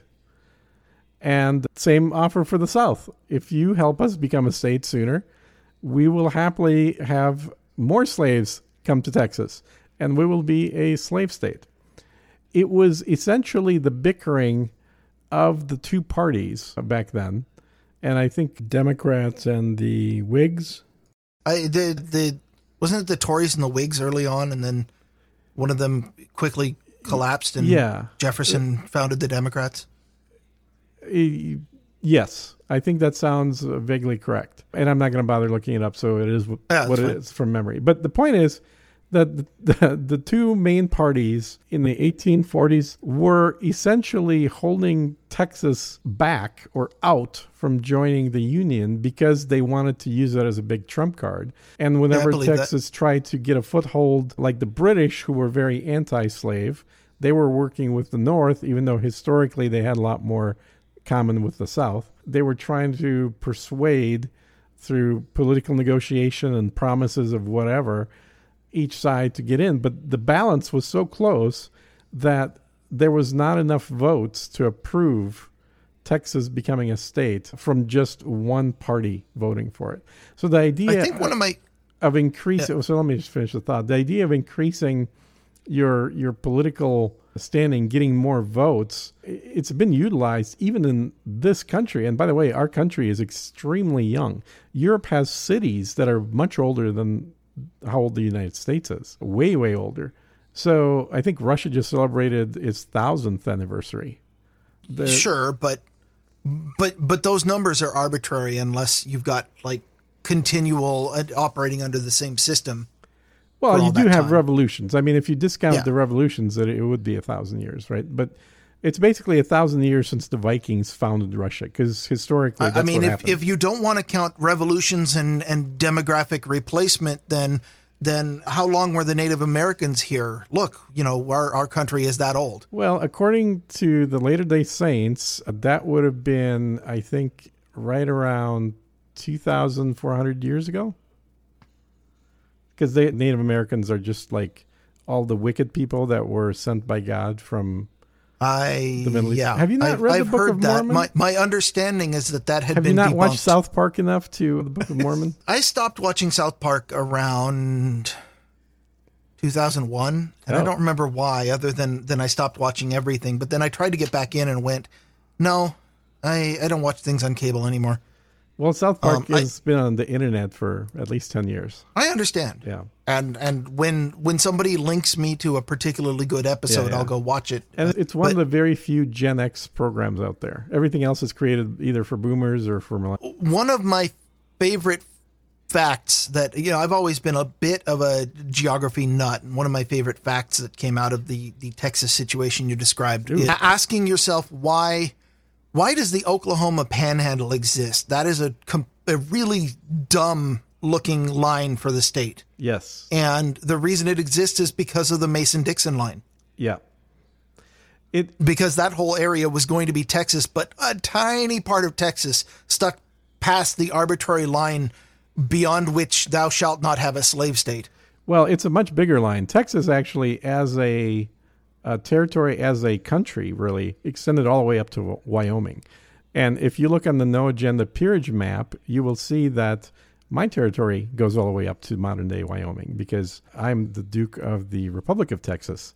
And so my peerage is significantly higher than it would be if it was just the state of Texas. And that and $8 will get you a cup of coffee around here. No, I think it'll be, exactly. It'll be more than that. But the territory was significantly larger, but the state of Texas, you're absolutely correct, became a state of that size rather than its full territory because of slavery and the Mason-Dixon line. Yeah. So I guess one of my questions for you, because you called me out for pointing out some real douchebaggery going on in politics today and saying, well, all of this has happened before and all of it will happen again, to quote from one of my favorite sci-fis. Yeah, does the fact that it happened before excuse the fact that it is highly corrupt douchebaggery? I don't think it's a matter of excusing. I think it's a matter of predictability. And I also think human nature didn't evolve over the last 200 years, 250 years that the United States has been around. Human nature evolved over the course of at least 1 million years. I agree with you, but there is one thing that makes a lot of things that go on today exceptional in terms of analyzing human nature, and that is the connectivity and interconnectedness of people caused by the existence of the internet, of social media in whatever form it takes. The fact that I don't have to know my neighbors anymore because every single one of us is connected online to other people who think like us, and we can create blocks of people and I've always thought that the current the way that states divide themselves is still based on geographical borders, and there's a lot of historical reasons for that. One of them is natural resources, but the other one is that if you build walls, it's actually pretty easy to get people to only interact with other people in your state, and therefore you've got your population of people who are very clearly delineated. It blurs things when you start letting them move back and forth freely, of course, and that's why governments don't like that sort of thing. But it creates a problem, which we can again see in the formation of Texas. Why did Texas end up having to declare independence from Mexico and fight battles and lose the Alamo over the course of that? It became that because of a policy that Mexico had that was really a Spanish policy. You know what that policy was? I wasn't there. Enticing immigration from the United States to this vast land that was populated by natives that they had hardly anybody living in. And so Mexico would grant people moving from the United States, and then in this case, a lot of them came from Kentucky, a lot of them came from Tennessee, down to Mexico to get their free 100 acres of land and whatever else. Maybe there was a mule included in it. But these people were not Mexicans. These people were speaking English. They had more in common with England and Ireland and Scotland. Their mentality was not one of a Spanish dictatorship and Mexican rule. It was really one of the freedom. So another application of replacement theory. Yeah. And so by simply trying to fill a gap in population, Mexico created a pocket of Americans living in Mexico that the Americans had very quickly, because of access to guns, decided that they wanted to make theirs and not any longer be part of Mexico, not be subject to Mexican laws. So it was a problem caused by Mexico. Had Mexico not been trying to increase its population in its northern territories by recruiting people from the United States to move there, Texas would still likely be simply a province in Mexico. Well, to go back to my point about the internet, it was always possible to draw a line geographically around a population and say, you are all our subjects now, and have that become a community of people. And more importantly, it was possible, give or take varying forms of technology, to generally control communication outside of that, which controlling communication is how you control association, and you can prevent communication between two different sides of a border, then you can prevent the formation of tribes of people on both sides of the border. And the internet has brought us to an exceptional point in history that has never happened before, where people world around are now connected and can form a tribe that is completely independent of geography. Yeah, the No Agenda tribe is a good one, and we have Australians, it's like we have a Canadians. mesh tribe, yeah, and it overlays. And I have a lot more loyalty to the No Agenda tribe than I do to anything in the area where I'm geologically I have made over the last over more than a decade of living in this house, I have made friends with my immediate neighbors, the people on my street. I know all of them, went out and I had to actually force myself to do that because that's actually not something that comes naturally to people. But those are people that I will do things for. I will look out for your house. I will watch for, a neighborhood watch. It's better for everybody.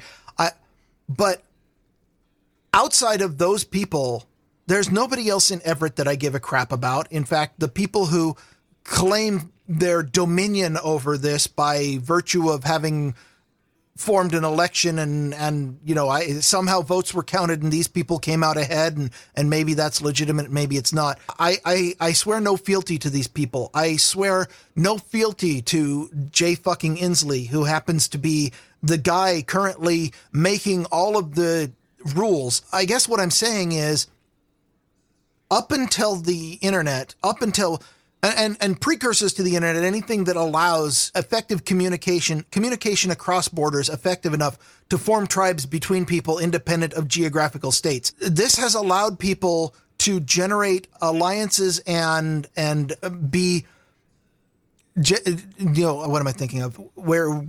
Anyway, it allows people to build your own group that is completely independent of the geographical area where you live. And yet states are still enforcing their edicts on a geographical area. And I think that because of the interconnectivity afforded us by a rapid increase in communication technology, the idea of forming a state based on geography is now becoming an anachronism.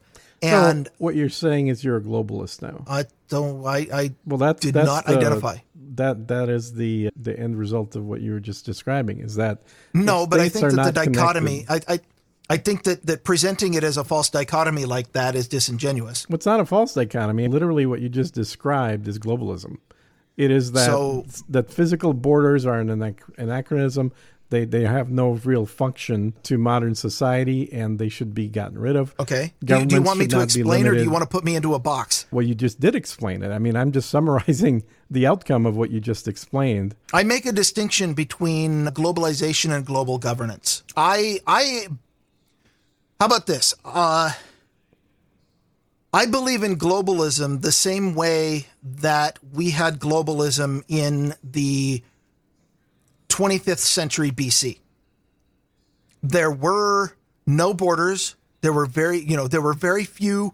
There were almost no nations. There were no borders. Nobody took the map and partitioned it and carved arbitrary lines and said, you're entitled to the natural resources here and you're entitled to the natural resources here. And everybody that appears in this block is now subject to your whims and laws. And if that's the case, then yes, I will go ahead and identify as a globalist, although I don't identify as anything other than Sir Bemrose.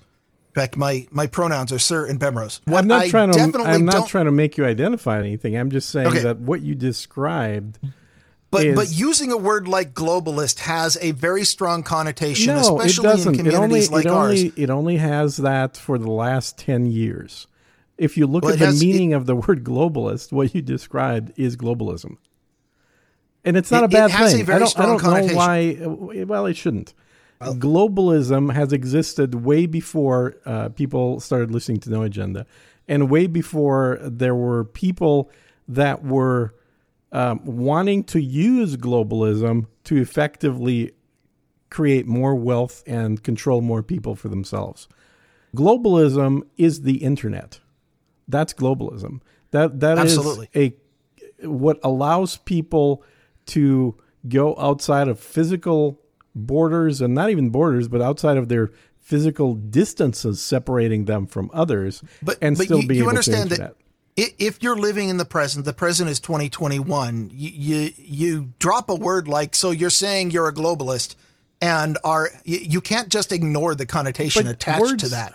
I'm going to choose to not change the meaning of words. I've been saying this for many years. Just because there's a fringe group out there that are using the word Nazi to refer to any white male doesn't mean that the word Nazi has changed its meaning. I'm going to go by the traditional definition. And same thing with globalism. Globalist is a shortcut word for a particular type of rich elitist a-holes that we both know from No Agenda. But you have to admit that that word's been around and had a meaning way before that became a shorthand. So, but you don't have to redefine a word in order to recognize that the word has been redefined by special interests and choose not to use it. I'm not going to use the word globalist. Well, then you can go ahead. Yeah, I'm going to keep using the word globalist. You can go ahead and paint me with a label if you'd like. I have no problem using words as they were intended to be used, even if they've gained some newfangled meanings that, in my opinion, are not correct. Racist. Globalism. Yeah, and by the way, racist is another one. So racist simply means... That one's crazy. It simply means that you can identify and discern based on races of people, but it shouldn't even be limited to people. It could be dogs, could be other things. Like you're discerning and making a judgment based on what race these things are. That is not in and of itself bad.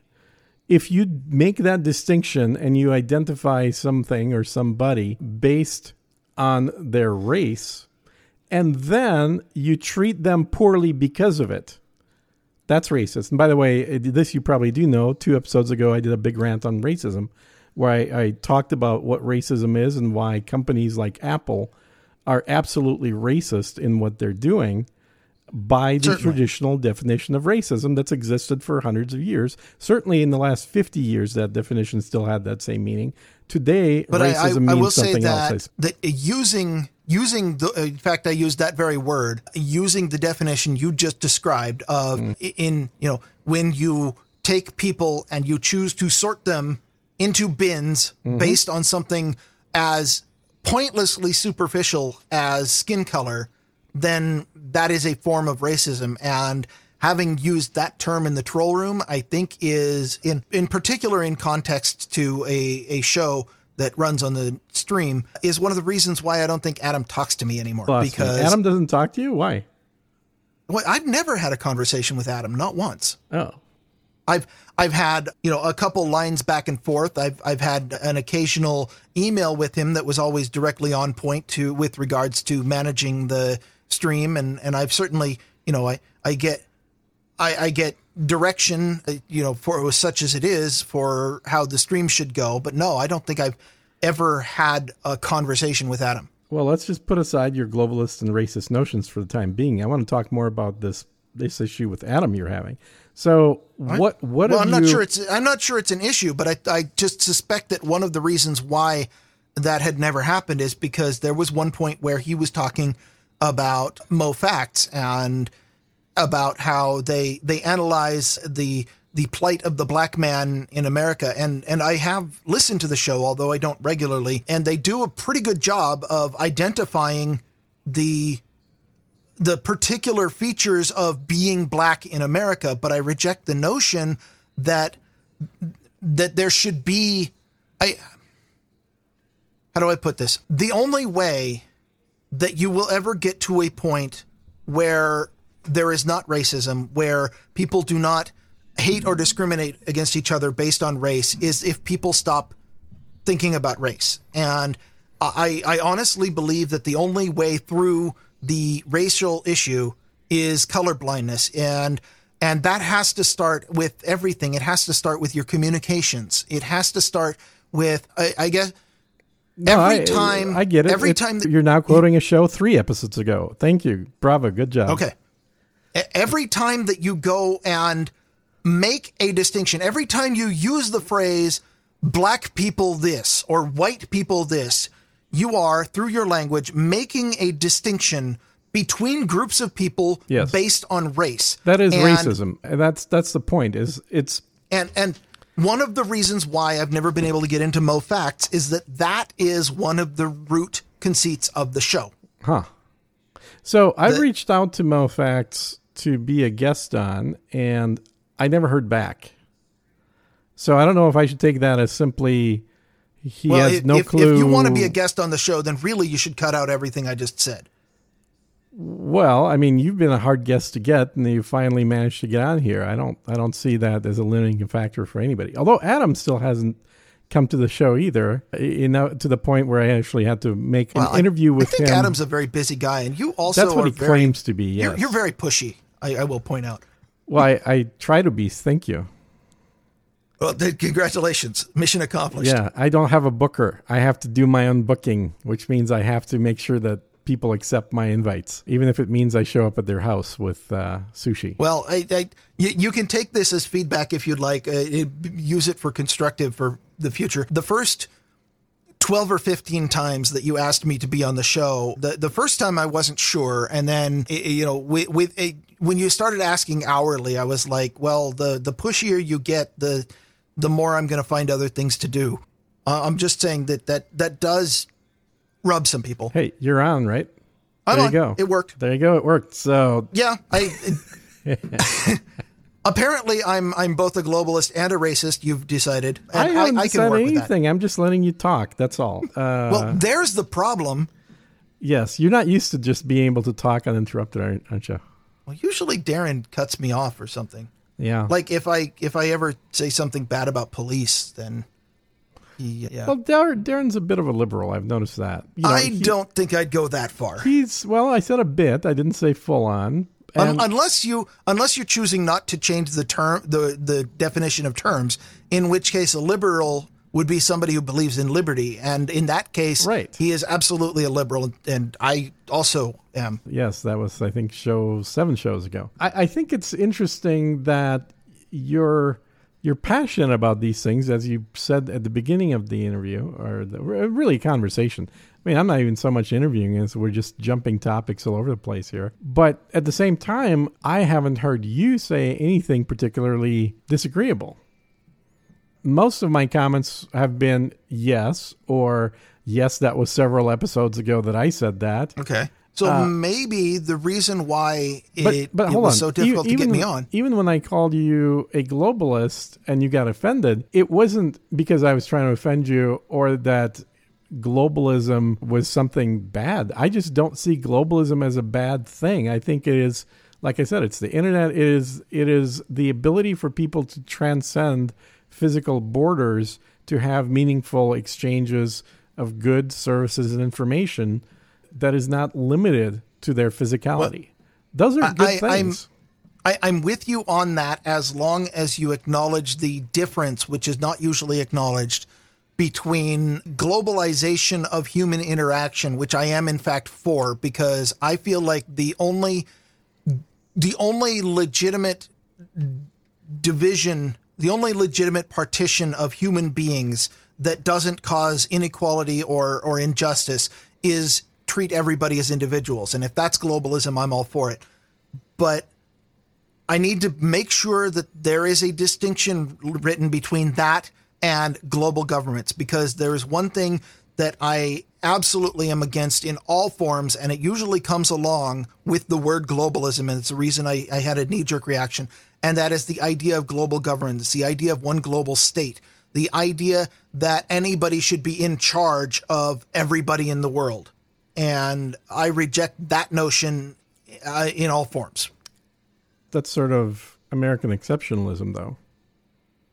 Yeah. How so? American exceptionalist doctrine is to essentially say we have it right, and we will fight against those that have a viewpoint that is different from ours.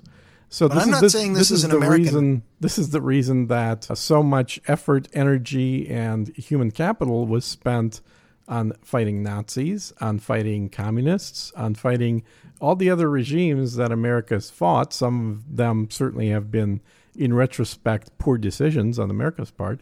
But that is generally the rationale, is saying that we know we hold the beacon of what is right and wrong in the world. And we, by that knowledge and American exceptionalism, are willing to go and insert ourselves in the middle of this. So I guess there was nothing about America that I intended to bring into this. My perspective is significantly more simple than that. And that is, if you are outside of my tribe, whatever that means, my personal collection of people whom I know and trust. If you are outside of that group, I don't want you telling me what to do. I don't want to take your orders. I don't want my shit stolen from me by that. And pretty much everything about government at every level is telling the public what to do and stealing the public's worth and value, usually in the form of taxes. And then telling them what they can and can't do. And, if you wanted to label me as an anarchist for this position, I would gladly take that. It never occurred to me that that was globalist, and it never occurred to me that that was an American exceptionalist position to take. I don't have any strong opinions about America one way or the other than it happens to be where I live and seems to be doing all right. And I rather like the Constitution as a great idea as a foundation of government. But the place where I'm coming from is I don't want Jay Inslee or Joe Biden or you or anyone to come up. It is an injustice for anybody to steal my money from me without any kind of consent. And it is an injustice for you to tell me how I can live my life or use my own property and all of these things happen with a state, and the reason I'm against a global state has nothing to do with America and everything to do with the problem with a global state is that there's nowhere outside of it. If I hate America that much, it's the old argument that always is pulled out by statists whenever they say, well, if you don't like the state doing something that you hate, just leave. And that is theoretically possible. I am currently, as much as I like Everett and I like the Pacific Northwest and I've lived in the state of Washington all my life and I think it's beautiful here and I like fresh air, motherfucker. I absolutely hate the direction that the local government is going and how they are perpetuating injustice. And I am looking at what are my options and making plans to leave and trying to find out, is there another geographic location I can move to that I be outside of the jurisdiction of these groups. So and it's an interesting point you're bringing up. If it's a global government, there's no outside.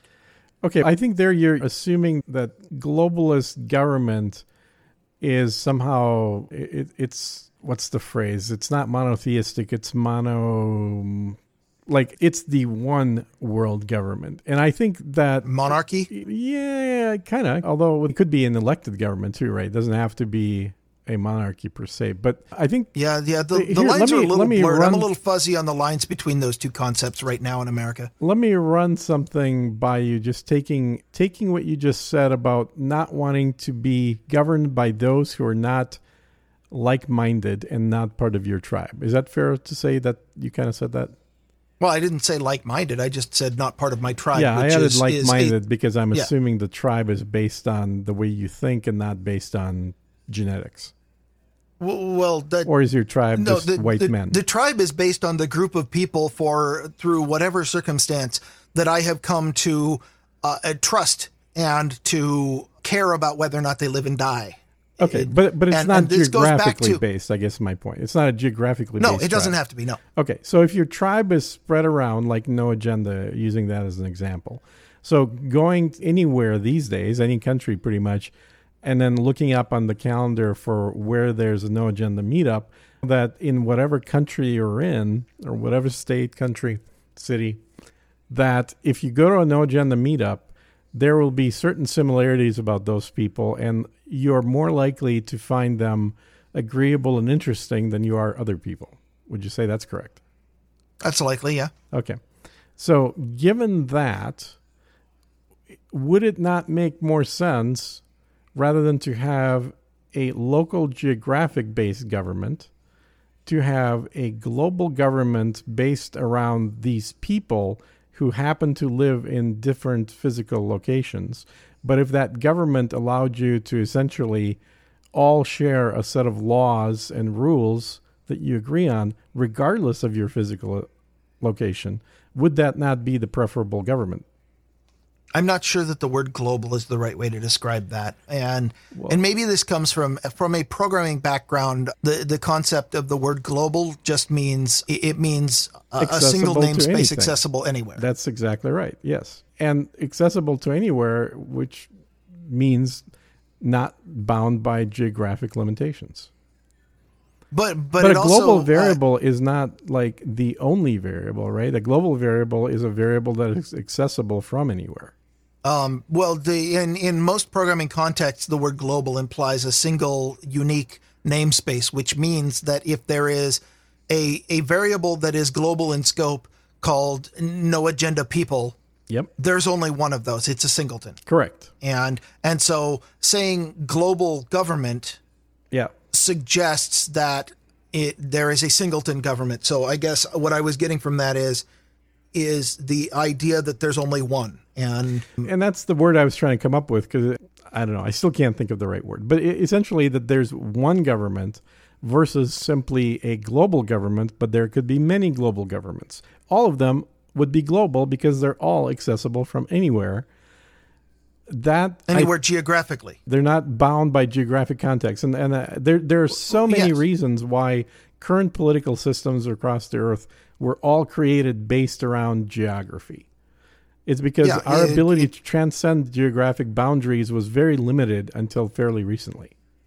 Yeah, and I characterize that as the rate of communication between people, because I do feel like the natural boundaries of whatever your government structure is the natural boundaries of that is limited by communication. So can I give you an example of that type of global governance? Sharia law, which can be applied in the Middle East just as easily as it is in England and France right now, and in fact is being recognized as an alternative method.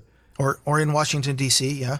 Well, I don't think it's quite recognized in D.C. yet. It may be informally. But in England, it is absolutely recognized. In France, it is absolutely recognized that somebody could go through Sharia court in lieu of going through the courts of the actual state. That would be an example of a globalist government. So it's a government that is not bound by geographic limitations and carries out laws. It provides for certain, not all for sure, but certain government responsibilities of the population that adheres to it, regardless of where that population happens to live.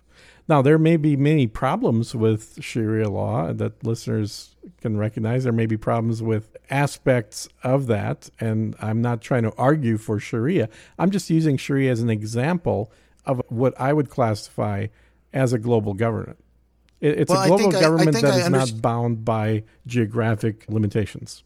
I think I understand your example, and let me just ask one clarifying question, and that is, when you are bound by Sharia law in whatever the context that you're arguing, one of these places, are you bound by Sharia law willingly, or is it being imposed on you? It depends. Did you become a Muslim freely of your own accord, or were you born into it? Well, even if you're born into it, if you have the option of leaving, then that's still willing. I guess if Sharia law is being practiced in Everett, Washington, and I don't have to be bound by its tenets, and I don't have to be impacted by it, then I don't care. And I don't want to say that dismissively so much as I am well aware of what my own attention span is, and there is the vast majority of things in the world are outside of the things that I need to dedicate my attention to. And so if there is a system of justice in place and I am subject to it, then I need to think about, is this just or not? And I've looked at Sharia law, but not very deeply, and my knee-jerk reaction is I don't believe it's just. And that's okay as long as I'm not being involuntarily subject to Sharia law. The way you would be subject involuntarily to Sharia law is if you were geographically in one of the countries in the Middle East where the state religion is Islam. And there you have no choice but to be bound by it. And hence we get back to geography being a poor proxy. Absolutely. For and that again, I'm not trying to argue for Sharia. I'm trying to use that as a practical, currently I understand happening example of what. But what the So the you example could- that fascinated me was Sharia law in France, for example. Yeah. Because what it sounds like, because I know that there exists such a thing as French law imposed by the state. Yes. But if you can, in the particular line you used is you can choose to go to a Sharia court instead, and right there is an active choice, and introducing that to the individual immediately evaporates every one of my objectives. I think you're misunderstanding the choose. Choose is, let's say, for example, that if you feel like you were wronged, you may not have been wronged for the court in France to do anything about it, but you may have been I wronged understand. religiously, and therefore Sharia law may be applicable within your community, and so you can actually get your grievance taken care of through that. So again, I'm not arguing for Sharia. I'm just saying, imagine if there was, for example, the ability to create something similar in the sense that there's now a no agenda political system. And if you happen to be a no agenda listener, member, whatever, that you would be able to live under the laws of no agenda, regardless of where in the world you lived, rather than under the laws of that physical location. Now, the laws of no agenda would have to be similar enough that they would still make things like murder illegal. This would not be an excuse to be able to simply participate in activities that most of society does not condone. From the perspective of creating a moral and just society, I agree with you, but there's nothing inherent to the idea of creating a body of law that requires that. Yeah. Other than it's an incredibly immoral act. And I think even today, when we have our moral relativity that's spreading like wildfire as some kind of a psychological cancer amongst the people, even today, most people generally acknowledge that killing someone else is not a just act. Yeah, it's unless of course the government does it and it's in a and then foreign it country becomes a in just sand, in act. which case Exactly. it's totally cool. Yeah, exactly. And that's the thing, is we're willing to relinquish our moral compass to the government. Historically, you've been forced to do that because you didn't get to elect your government. Your government was hereditary, or perhaps won by a show of physical force when your locale that you lived in was taken over by somebody else, and now they're your government. But right now, we, at least theoretically, can choose our government.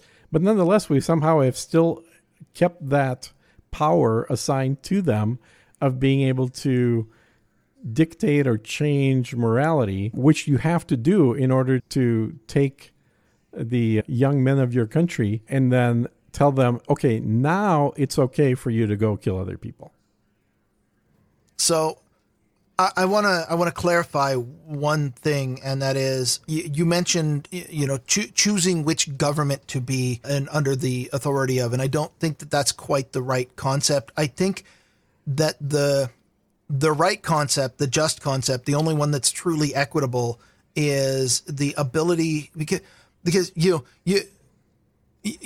pointed out that if you're in England and you've committed a crime, you don't get to shop around for which court to try you. That's not how that works. But what is equitable would be being able to shop around, as it were, for which code of laws should I be bound by. Yes. And with that, and then once you have a set of laws, you can have a government that exists to enforce such laws, and then you can be bound by that government. But I think it goes, like the warrior's code, the samurai code, or whatever. Each individual, whether we admit it or not, always decides which code of morals, ethics, of laws you want to be bound by, to live by. And if I choose to be, I mean, you've put up such a passionate defense of Sharia law and seem to be really pushing for it. So I'll go ahead and bring that up. If I choose to be bound by Sharia law, then at that point, if I then become accused of a crime, that becomes the method by which the society gets resolution for that. In that case, then yes, I could choose to be bound by the no agenda society code of laws. And once I do that, then I can be ruled over by the government that adheres to those laws, and I can be allowed to join the society of people who all adhere to those laws. And that's by the way, the stick is your government enforces the laws. The carrot is you are allowed to join a society which agrees with the same principles as you, and be those principles, be they moral or be they written down. The one I'd like to be bound by is a society that follows the United States Constitution, but I can't find any of those anywhere.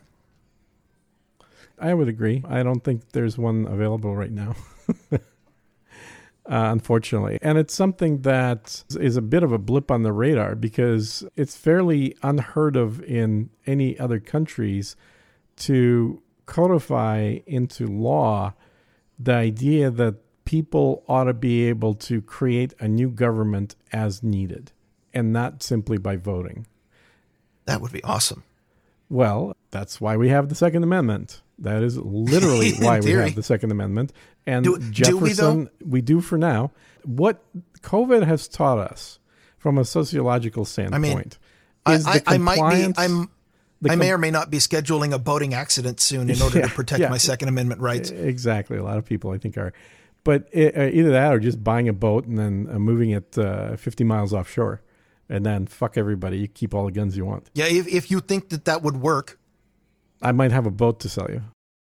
It's something that we've discovered, and I don't think it's horribly surprising, but we certainly discovered that the elevator experiment that I talked about earlier demonstrates people's willingness to follow the herd.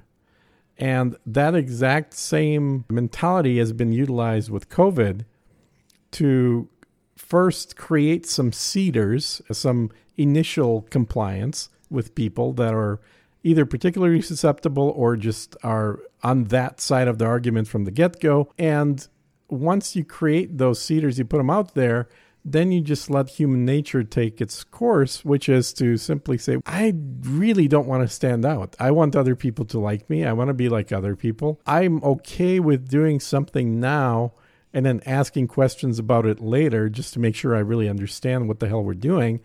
But I'm not going to stop people from playing a baseball game when they say, hey, do you want to play? I'm going to join. And even though I don't know the rules, I'm just going to pretend that I do until I learn them. And I think this type of human nature is absolutely something that's been utilized by the politicians to push through things that were not able to be pushed through traditional legislative methods. Who 5 years ago even, but certainly 25 years ago, who in this country would have guessed that putting people on lockdown, shutting down businesses, and forcing people to have medical procedures or to be at least identified as to whether or not they've had medical procedures would be something that happens in the United States other than in a Hollywood movie? Nobody would have thought this. No, and you said 25 years ago. I'm thinking, what would Americans from 80 years ago say about that? Well, I think they'd be against it. So Americans from 80 years ago would have been the 1940s where we had Japanese in internment camps. So maybe not so much. Well, there's that. Like I said, 70 years ago. Everything has happened before and everything will happen again. It's a repeating cycle. But that's racism. Well, truth in itself cannot be racism. Racism requires a judgment value. Truth does not require a judgment value. That is a good point.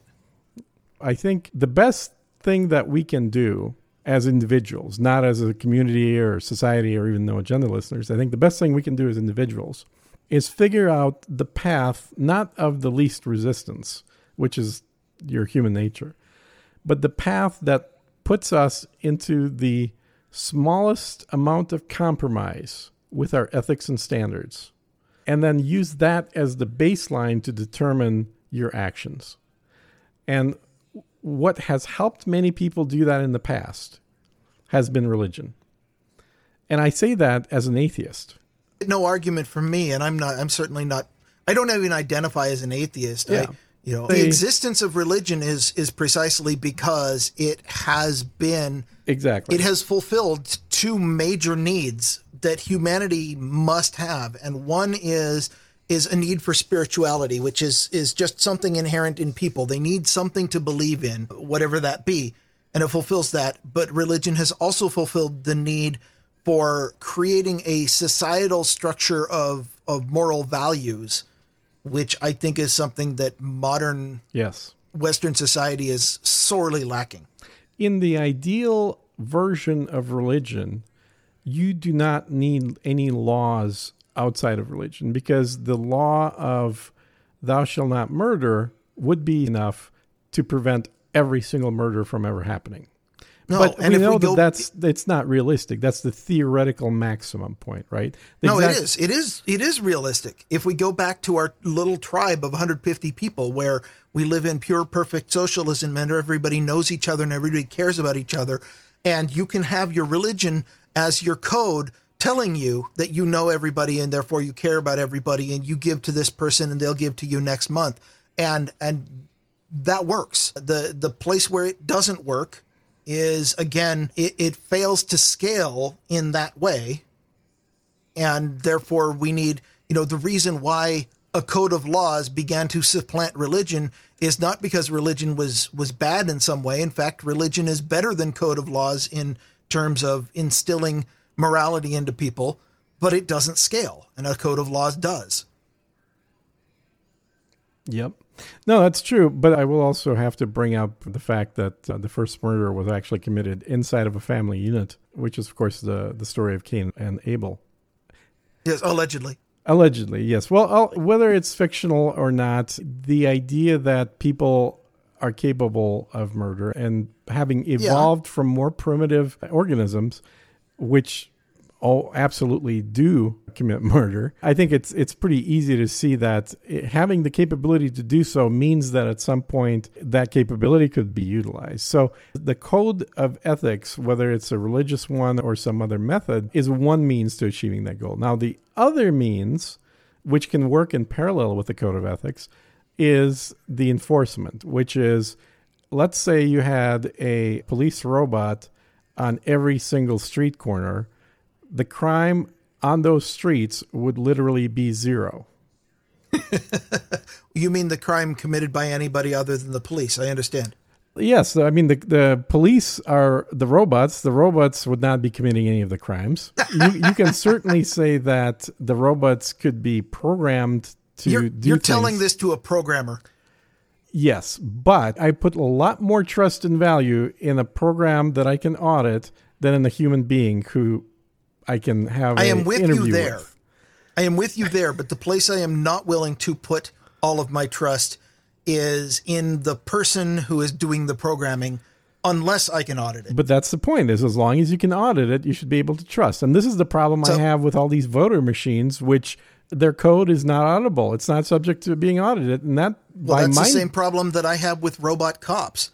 And because their code should be auditable. There's no reason it wouldn't be. I did listen to your episode where you were all in on 100% robotic police force. I'm totally all in on that.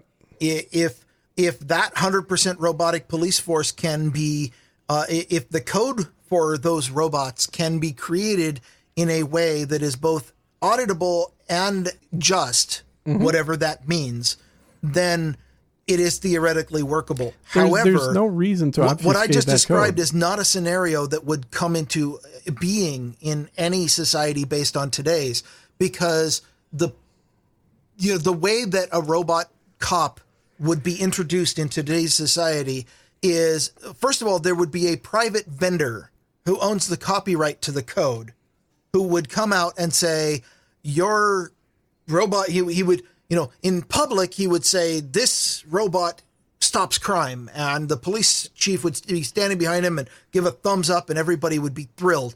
And in the private meeting with the cops, he'd be like, and also, if you happen to need some crime, here's the little key that overrides it, just in case you need to do a little extra police brutality on the side. And that's not how the sales pitch would go, but that's what the gist of it would be, is that there would be place for human corruption to enter into the system. Okay, well, the obvious answer to that is that the robots need to be controlled by a non-human entity. Okay, so how high up do you go? Well, if you want to know the end game, I can tell you what the end game. You replace the chief of police. Do you replace the mayor of the city? At what point I can tell you my end game if you want to hear it. You replace the people. I'm sorry? You replace the people. Okay. So now we're back to a theme that we had on Grumpy Old Ben's very early on, about a year and a half ago, where I pointed out that every single utopia breaks down the moment you add people. But if you have no people, then you can have your utopia. Yeah, and I think it's the only possible version for us to preserve what humanity has created, is to get rid of the things that are most likely to destroy it. In which case, my response to that is that it's not worth preserving. Well, that's not true. There are plenty of things that have been created by bad people that nonetheless in themselves are good things. I'll give you an example. What I'm saying is if preservation of what humanity has created requires the removal of humanity, then I don't need that preservation. Well, humanity is not eternal. There's nothing magic about humans. Humans are only going to be around for a while. As a human, I personally would like to be around for as long as possible. Individually, you can have that desire, but you realize how short your life is on the grand scheme of things. You're a blip on the radar, I do, barely. But I'm not making decisions for the planet, and I'm not making decisions for the rest of the cosmos. I am only qualified and I am only responsible for decisions made on behalf of me. And as a person, I think that people are important and should be kept around. Do you think when Voyager is discovered by an alien civilization with the gold record and the little picture of a man and a woman, do you think there will be actually any people for the aliens from our standpoint to discover Voyager to go and find us? Hell no. I don't know. No, we'll be gone by then. I intend to be here. Well, you may be old enough that you will die prior to any sort of singularity event happening. I intend to live forever. Well, then you do believe in the singularity, because obviously you can't live forever in your current body. I intend to die trying. Well, you will die trying. Biologically, we know that's happening literally every day. More and more of your body is dying. I'm just saying that the limits of my value judgment are, by definition, they are limited by what is capable of being within my human experience. And if what happens when Voyager encounters an alien species, I don't know, because I won't be there. And more importantly, I'm neither qualified nor capable of deciding on the morality of that situation. Okay, you can take yourself out of the mix then. I don't think anybody else is qualified to make decisions about my morality either. Okay, but that's a self-referencing statement. So you're not qualified to make any decisions about anybody else's morality then either, going by your own logic. And I make every effort not to. But that statement makes a judgment. So you're using circular reference here. My point is that humanity in its current form is a transitional form. That if humanity survives conceptually, like the things that we create, the thoughts that we have, that will happen without these biological bodies. These are simply a way for us to go through this phase of our evolution. And if we end up killing ourselves before we're able to transition to the next phase, then this was simply a failed experiment and the simulation can restart.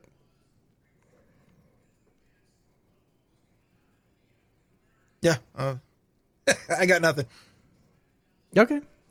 And on that note, I hope you guys have enjoyed this very interesting episode that jumped all over the place, but nonetheless, I think was horribly entertaining.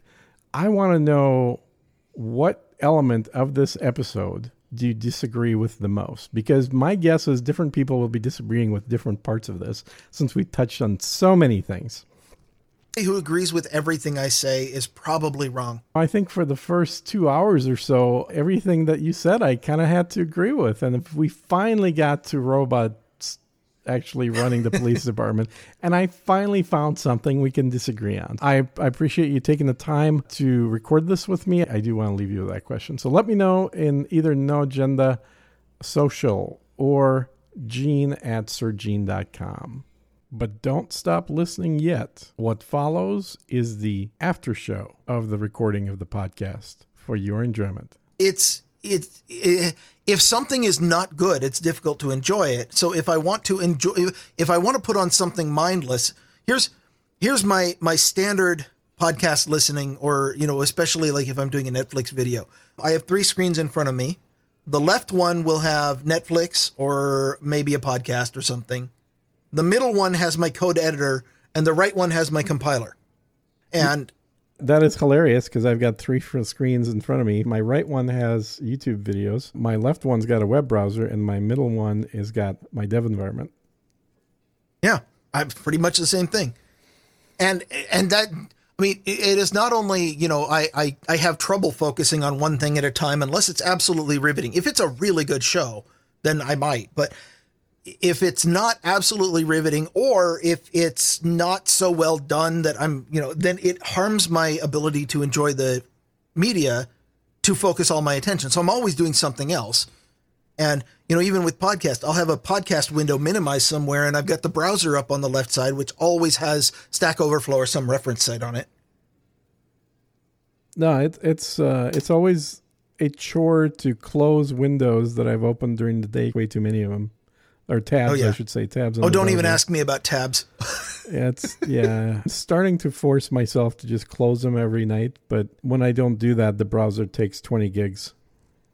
My Chrome window that I'm running Clean Feed on currently has 11 tabs open, and that is a temporary window. Yep. Because I'll open, if I've got a project that I know I'm going to finish in that day, I'll just open a tabs for that project. And then at least it's nice. There's one button. I can kill the browser, be like, I'm not looking at these anymore. So I've what got do I have? 46 tabs open on this one. And I've got... Yeah, my main browser, when I pull it up, 51. Oh, yeah, you barely beat me there. And I've got 7 more on this one. So it's great that they let you do that, but it does create a bit of a memory hog and a mess. Yeah, well, and occasionally any programmer has at least 32 gigabytes of memory. Yeah. That's well. And people are like, "Well, what do you use all that memory for? Do you edit video?" No, I edit code, and I always have. What do you use the memory for? My browser. I don't know who the hell doesn't max out the memory on their computer in the first place, because that to me people who buy pre-made computers. Yeah, but like this people who buy Apple. No, you absolutely have to max it out because it's not upgradable. So if you don't, that depends on how many extra Apple, mortgages you want to bring up. Fair enough, but if you want to buy, so one of the guys I interviewed the other day, a developer out of the UK, we were reminiscing about our Mac Pros, the garbage cans ones that we bought. He had paid $7,000 for his. And what the fuck? I paid $10,000 for mine. I'm just saying, I can buy 6 amazing fucking computers for that. Well, you could now, but that's the point. So Apple, historically, what they've done is through their relationship with Intel, they've been the first company to get the batch of the new stuff every time. Oh, do you get new tech lust? Well, not as much these days. I used to, absolutely. Yeah. I always had the latest shit. But yeah. So when they announced the Mac Pro, that is a curse I've never had to worry about. Oh, you're lucky in that. And so that I got the 12 core, a little garbage can with 2 video cards, maxed out RAM, maxed out SSD, everything combined. And it was $10,000. And I pre-ordered it, so I had to then wait for 6 months before it actually shipped. And it was the fastest machine for what I was doing, which was video editing, for it was probably the fastest for about 12 months, but I lasted about 18 months before buying a $3,500 PC that ran circles around it. So it did not get my money's worth, unfortunately, in that machine. I mean, there's a school of thought that says if you buy Apple, you don't get your money's worth. Yeah, but that's very subjective. Well, I think it's generally true. And it doesn't have to be a bad product just to not get your money's worth. It just means it's overly expensive. If iPhones were $300 instead of $1,000, it'd be an absolute no-brainer. Everybody should always buy an iPhone. There's just a better product. But at $1,000 plus, I might dispute that, but I agree with your point. You can look at some particular hardware made by whoever you like that does something that Apple products don't. But the seamless nature, the just the way these things are built. If you're not an idiot and you don't drop your phone into the toilet on a regular basis, these things will last a damn long time. And no, I understand, but there is a flip side to, the number one benefit that people will always point out for Apple devices. And in fact, the reason why so many people pay the obviously inflated prices for it is the everything just works argument. Mm-hmm. And the flip side to that is really important to people like me. I am a hacker. I have to tinker. I have to modify. I have to change things. Every time that I launch new software, the very first dialogue I go to is the settings or preferences. But doesn't everybody? Apple does not do a good job of allowing customization, at least not in the ways that I want to customize things. I like to customize behavior. I actually really prefer open source because half the time, if I can go out and download the source and rebuild it with my modifications, I'll try that. I don't know how much this is true now that Steve is gone for 8 years, 10 years? Yeah, it's over a decade. When Steve Jobs came out the first time, he was saying it just works and it's correct out of the box, and this stuff is, it's correct for everybody. And what I was hearing was, in the 10% of cases where we haven't anticipated your needs, fuck you, you'll never be able to make it work.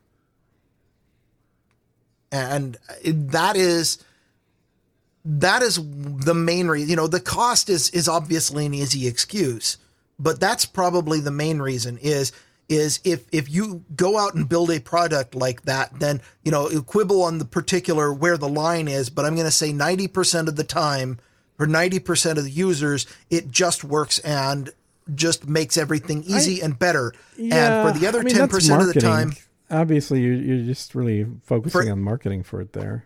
For the other 10% of the time, the lack of configurability is a detriment, because if it doesn't just work, you can't make it work. Mm-hmm. And I so often find myself in a position where I am trying to use a product in some way that the developer did not imagine or account for. And therefore, things for me seldom work the way I want out of the box. And I will accept that that's probably a criticism of the things that I want, but that's the way it is. And what it means is that configurability is a benefit, and Apple classically doesn't have a lot of configurability. I think what Steve Jobs really came to understand is that for computers to be seen as something for everybody. Yeah, that's exactly where I was going. You have to look at a kitchen appliance or a refrigerator and say, how do I make the thing that does the thing it's made for better than anything else and nothing else? I agree. And for people who want to treat their computer as an appliance, Apple is a fantastic piece of hardware. Yeah. Now, there's also the cost argument, but we put that aside. But, if the cost was the same, it was roughly equivalent for an equivalent amount of power, then I will say it is a no-brainer for most people to choose Apple. Now, the words you used was, if you're not an idiot. And I would challenge you on that, because I don't think I'm an idiot. I think I was referring to iOS, but I think the reason for that, for iOS, is because I will challenge somebody to show me what an Android device does that an iOS device can't do. Because you're not familiar with software that install APKs. Installing APKs is something that you need Y on the Android, because it's not supported in the Android store. Well, no, because I might have written my own APK. I might be downloading it from somebody who didn't upload it to the Android Stone. You can absolutely write your own software, and you don't need to go through Apple to run your own stuff. I don't? You can have up to 10,000 of your friends run your software without Apple's approval. And how's that? How's that? So that is something that's been around. I'm not. By the way, I'm not looking for without Apple's approval. I also am looking for without Apple even knowing, because I don't like gatekeepers. Yeah, the 9,000. And more importantly, without Apple being able to prevent it. How about that?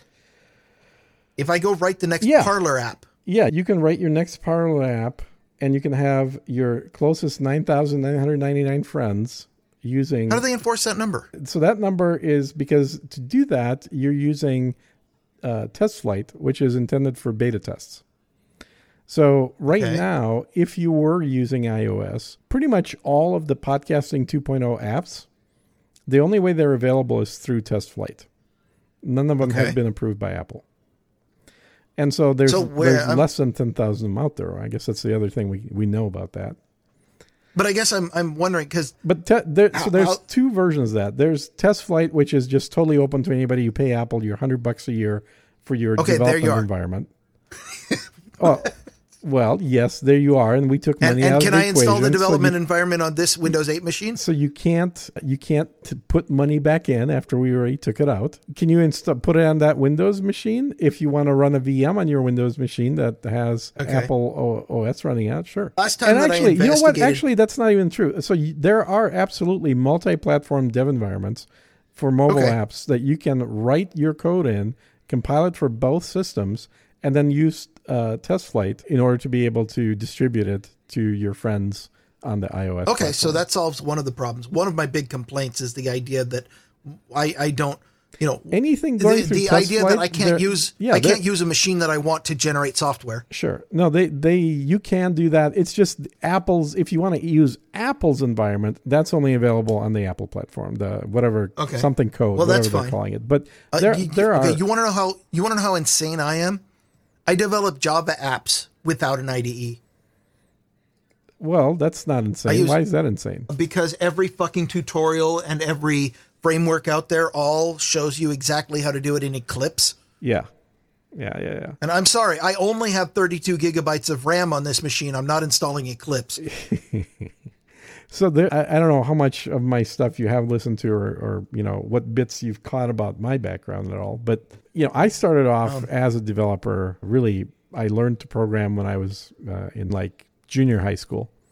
And then by the time That's about when I did. Yeah. By the time. it wasn't offered through the school, but I learned on my own. Yeah. So I was one of the first people, if not the first person, to find a bug in the Mac ROMs because I was programming on the Mac at that point.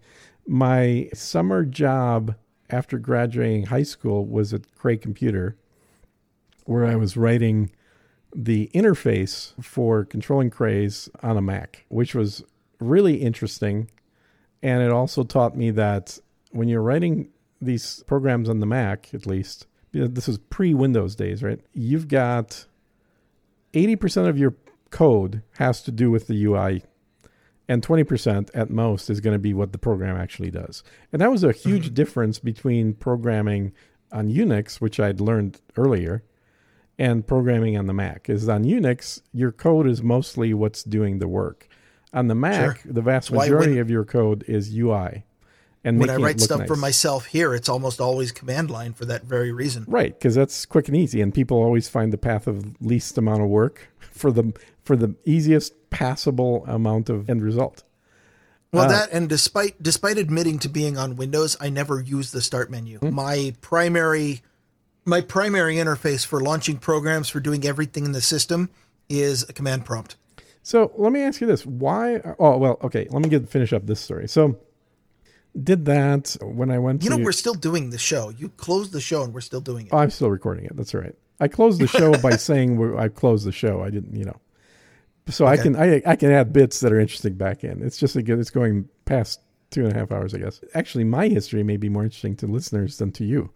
But when I was at the university, I took the first ever C class that the University of Minnesota offered. And when I took that class, I realized how basic everything was. And of course, that class, we had to use the Unix systems. And so you had to log in and compile your programs on there. And I thought, being lazy, that this is bullshit. So I wrote my own C interpreter on the Mac so I could do all my homework without having to do it on the school computer. Because the only thing that mattered was that your code was correct and that your end result file that you demonstrated that it worked had the right crap in it. So whether it was running on the Unix system or running on my Mac, everything was all command line anyway, so it didn't really matter. So it was like This is super simple. The only thing is as long as the compilers were but I wasn't compiling it. I actually wrote a C interpreter in Pascal, because Pascal was my main language back then. I was doing most of my stuff, and I still have I don't think it's a better language, but I definitely have a soft spot for Pascal. Y2K must have been great for you. Well, it was, but it had nothing to do with programming. I actually did. I had a bunch of programmers working for me. I had a company doing development back then. But anyway, so I did that, and I quickly realized that what I enjoyed in college were philosophy classes. What I thought was annoying was computer science stuff. So I ended up realizing that, for better or worse, or certainly worse from my parents' standpoint, I was going to be a philosophy major, because I really like that a lot more than trying to get a degree in something that I already was making money on. Dude named Ben? So the reason I bring all this stuff up is because what happened to me is I burned out on programming. I could not do it for a job. I could do sysadmin shit, but I couldn't do programming because I kept all the code in my head, if that makes sense to you. Not that I didn't. I mean, eventually it has to make it into a text file of some kind. Yeah, and that's why I'm not trying to be funny about it. I wasn't like memorizing code. It's just that. Oh, I understand. I built the program conceptually in my head, and then writing the code was just putting that down. It was a into translation the computer. step. Yeah, exactly. Yeah. And the creative step and the translation step did not coincide. I understand. Exactly. And then when C++ came out and object-oriented programming was starting to become like the new thing that was popping up. And obviously it had been created previously, but that was when it was starting to make a push at the university level. Most companies were still not using object-oriented programming. When I first installed C++ and I read a few books and I started programming, I made the prediction that never again from now on will we ever have a case where any single developer knows what the fuck the program is actually doing. Because everybody is relying now on these objects that are going to be distributed by a multitude of people, written by other people, of varying degrees of capability. And yet, this is going to become the dominant platform. And I think I was fairly right, if not 100% right on that prediction. And I made that prediction, I think, in like 92. I mean, I could quibble with you, but the first place I would quibble is as we've already decided we have to with definitions is, for one thing, what do you consider part of the program? Because the moment that an operating system or a driver became a thing and you weren't it's basically writing everything to bare metal, or the moment that a compiler became a thing and you weren't writing assembly code, you could say that's when that fair happened. Enough, but I was debugging in assembly. I mean, I was fairly fluent in 68,000 assembly language. I wasn't writing code in it, but I was absolutely looking at assembly code to debug. I mean, I did debugging audio drivers in x86 assembly, not entirely fun. Yeah. But I've well, done by the way, it. that's where I found the bug in the Mac ROMs. There was the Mac Plus ROM had a bug in the audio driver where it had a buffer overflow. And you couldn't fix it because it was in the ROMs. So but I would argue that what you described, that no single programmer can understand the whole program, is not particularly a function of C++, but rather a function of program complexity. It's object-oriented programming. It's not C++. Well, not C++. Object-oriented. But it is a feature of program complexity, and object-oriented programming is, I just think that you got your causality the wrong way. Object-oriented programming does not cause program complexity. Program complexity has been monotonically increasing as computing has gone on. Yes. And object-oriented programming is merely a means of managing the complexity. So let me qualify that statement. Absolutely, you're correct on what you just said. Object-oriented programming was the inevitability as the needs of software grew. Like, it had to happen. What I said is simply the fact that up to a point where programs, even commercial programs, were still written prior to using object-oriented programming. Somebody had to learn that code and really understand the logic in how it works. And that process took quite a bit of time, but it forced that programmer to become very intimate with the program and be able to jump around from section to section, knowing where to look and where what type of thing happens. What object-oriented programming did is abstract that further away by a reliance on objects beyond just simply libraries that you yourself wrote that might contain procedure calls. Here you actually had, an encouragement to utilize whole objects, whole classes that included both code and data in themselves that were sort of a mystery black box. And as long as what it did when you put in the right data and it spit something out that vaguely resembled what you were looking for, you're good to go. And I get it. That saves time and it allows you to create larger, more complex programs. Yeah. Object-oriented programming got a really bad rap from a lot of old programmers back in the day. And I think that, what you just said is one of the reasons why a lot of people were suddenly distrustful. Like, well, what if this object I'm has a bemoaning bug? it. It's like a craftsman who's made knives by hand for 20 years now, all of a sudden looking at this mass production factory cranking them out in 30 seconds. And it's like, yeah, I can't make knives that fast, but I'm pretty good at knowing how to make a good knife. I mean, ultimately, I lay it at the fact that the average program complexity has been a monotonically increasing function ever since the beginning of computing, and at some point, at some point early on, it far exceeded the human brain's ability to keep that much complexity in your head at one time. And you could be a better or worse programmer. You could have the ability to keep more or less complexity in your head at one point. But at some point, everybody, gets exceeded. And I don't see a problem with object-oriented as a tool with which you can slice your program into manageable chunks of complexity and then reassemble them at the end using abstraction layers. As with all programming, what's the line? Sort of a meta-programming. Every problem in programming can be solved by adding another layer of abstraction, right, except for the problem of too many layers of abstraction. Yeah, and that can be solved by memory.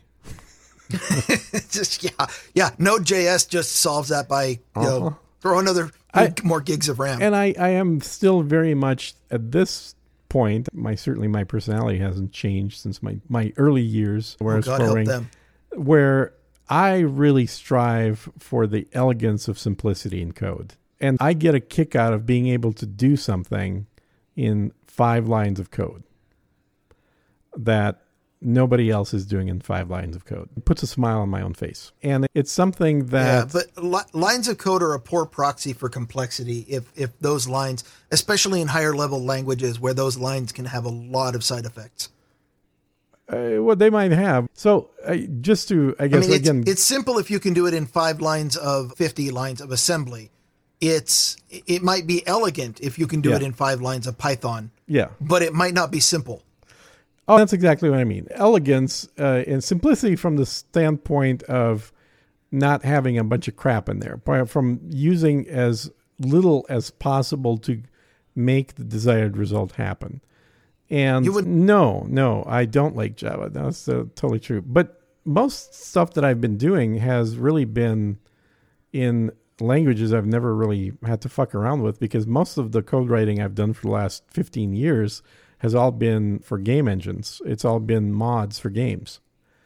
Because, and I've mentioned this, I think, in another episode, probably the one with Brian Brushwood, that the way that I end up getting sucked back into programming is because I'm playing a video game and I don't like something in that game.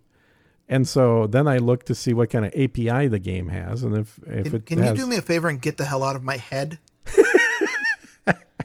And if it has the right API, then I learn whatever the hell I need to.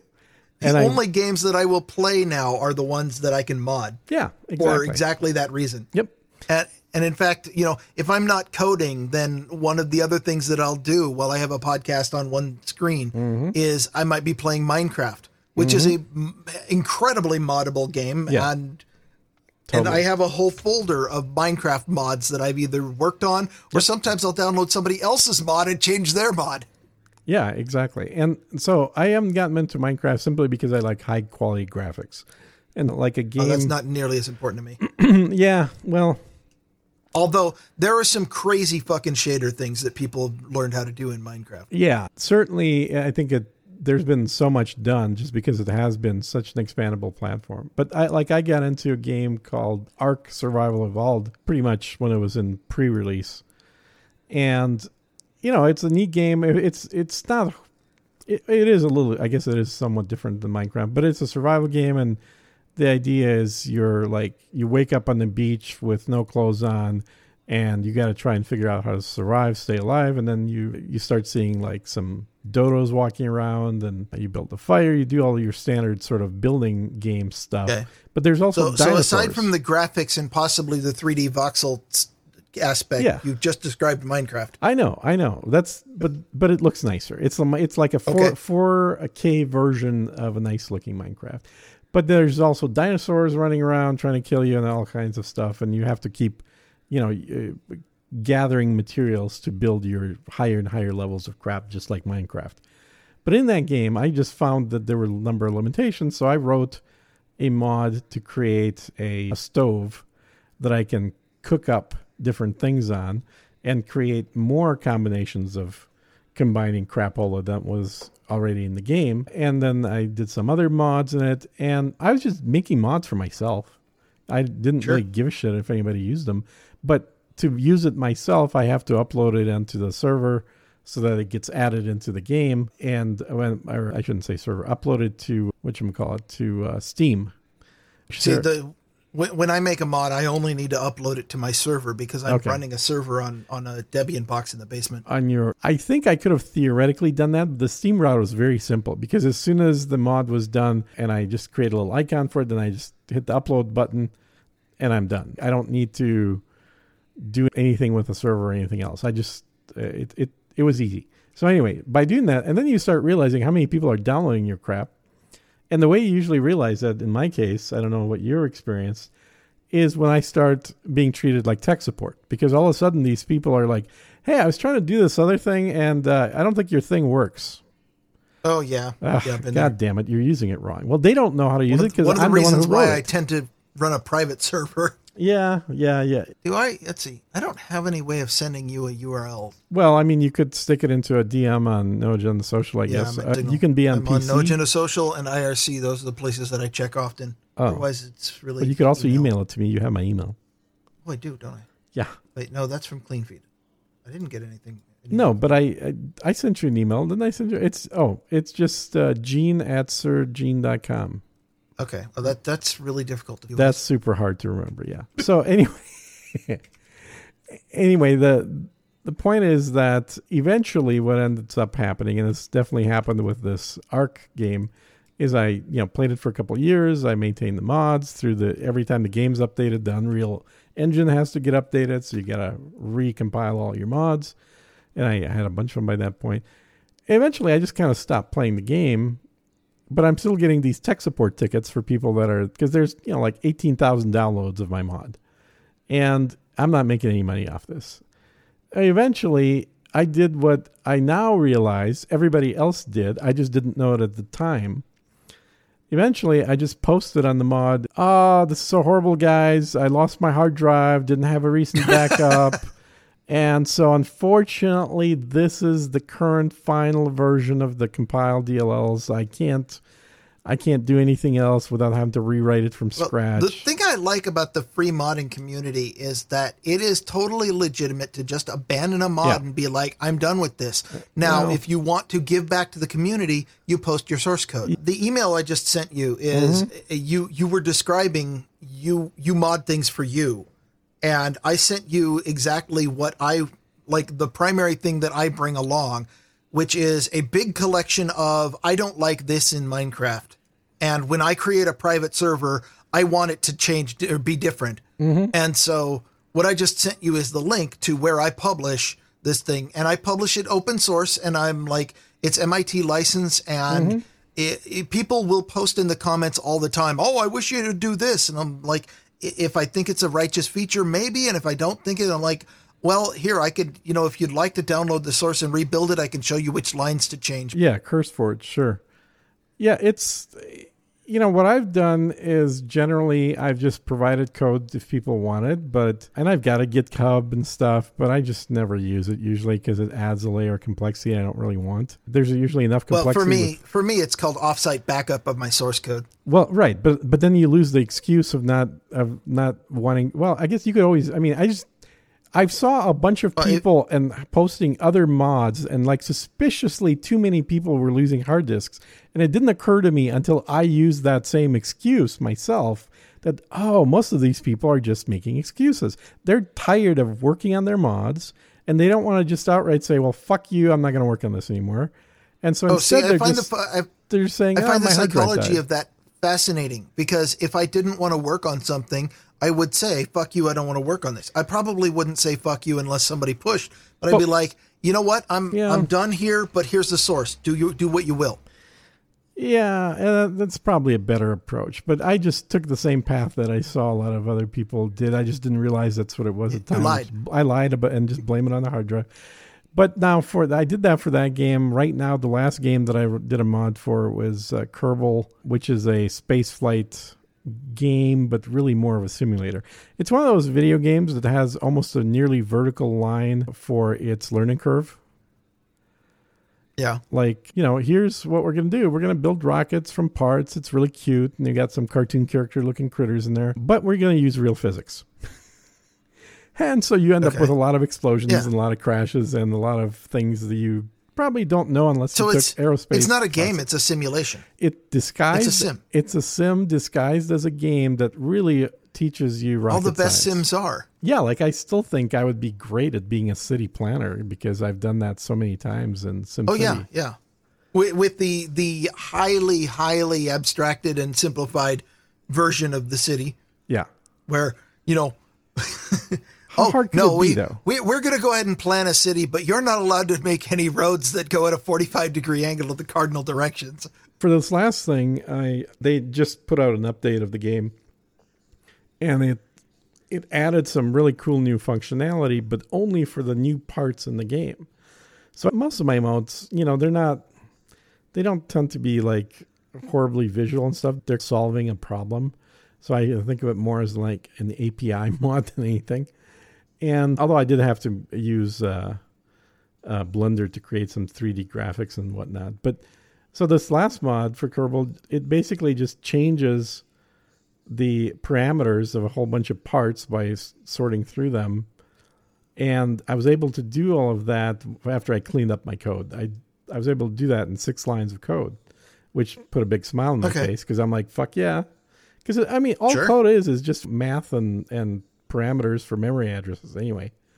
So all you got to do is go to a certain location in memory and then make it a mathematical change on that. So KSP does not have an API for changing this. You did monkey patching in the memory? No, I'm explaining it as memory patching. The actual code to do that was not tweaking memory. You were making procedure calls. But I'm just saying effectively that's all that code can be reduced to. Not that that's what I was necessarily writing, and I certainly wasn't writing that for Kerbal. But in a sense, that's what it boils down to. I've encountered modding frameworks where that is exactly what you have to do. Yeah, that might be a wee bit too much work. I write mods for a game called Borderlands. And, I've seen that.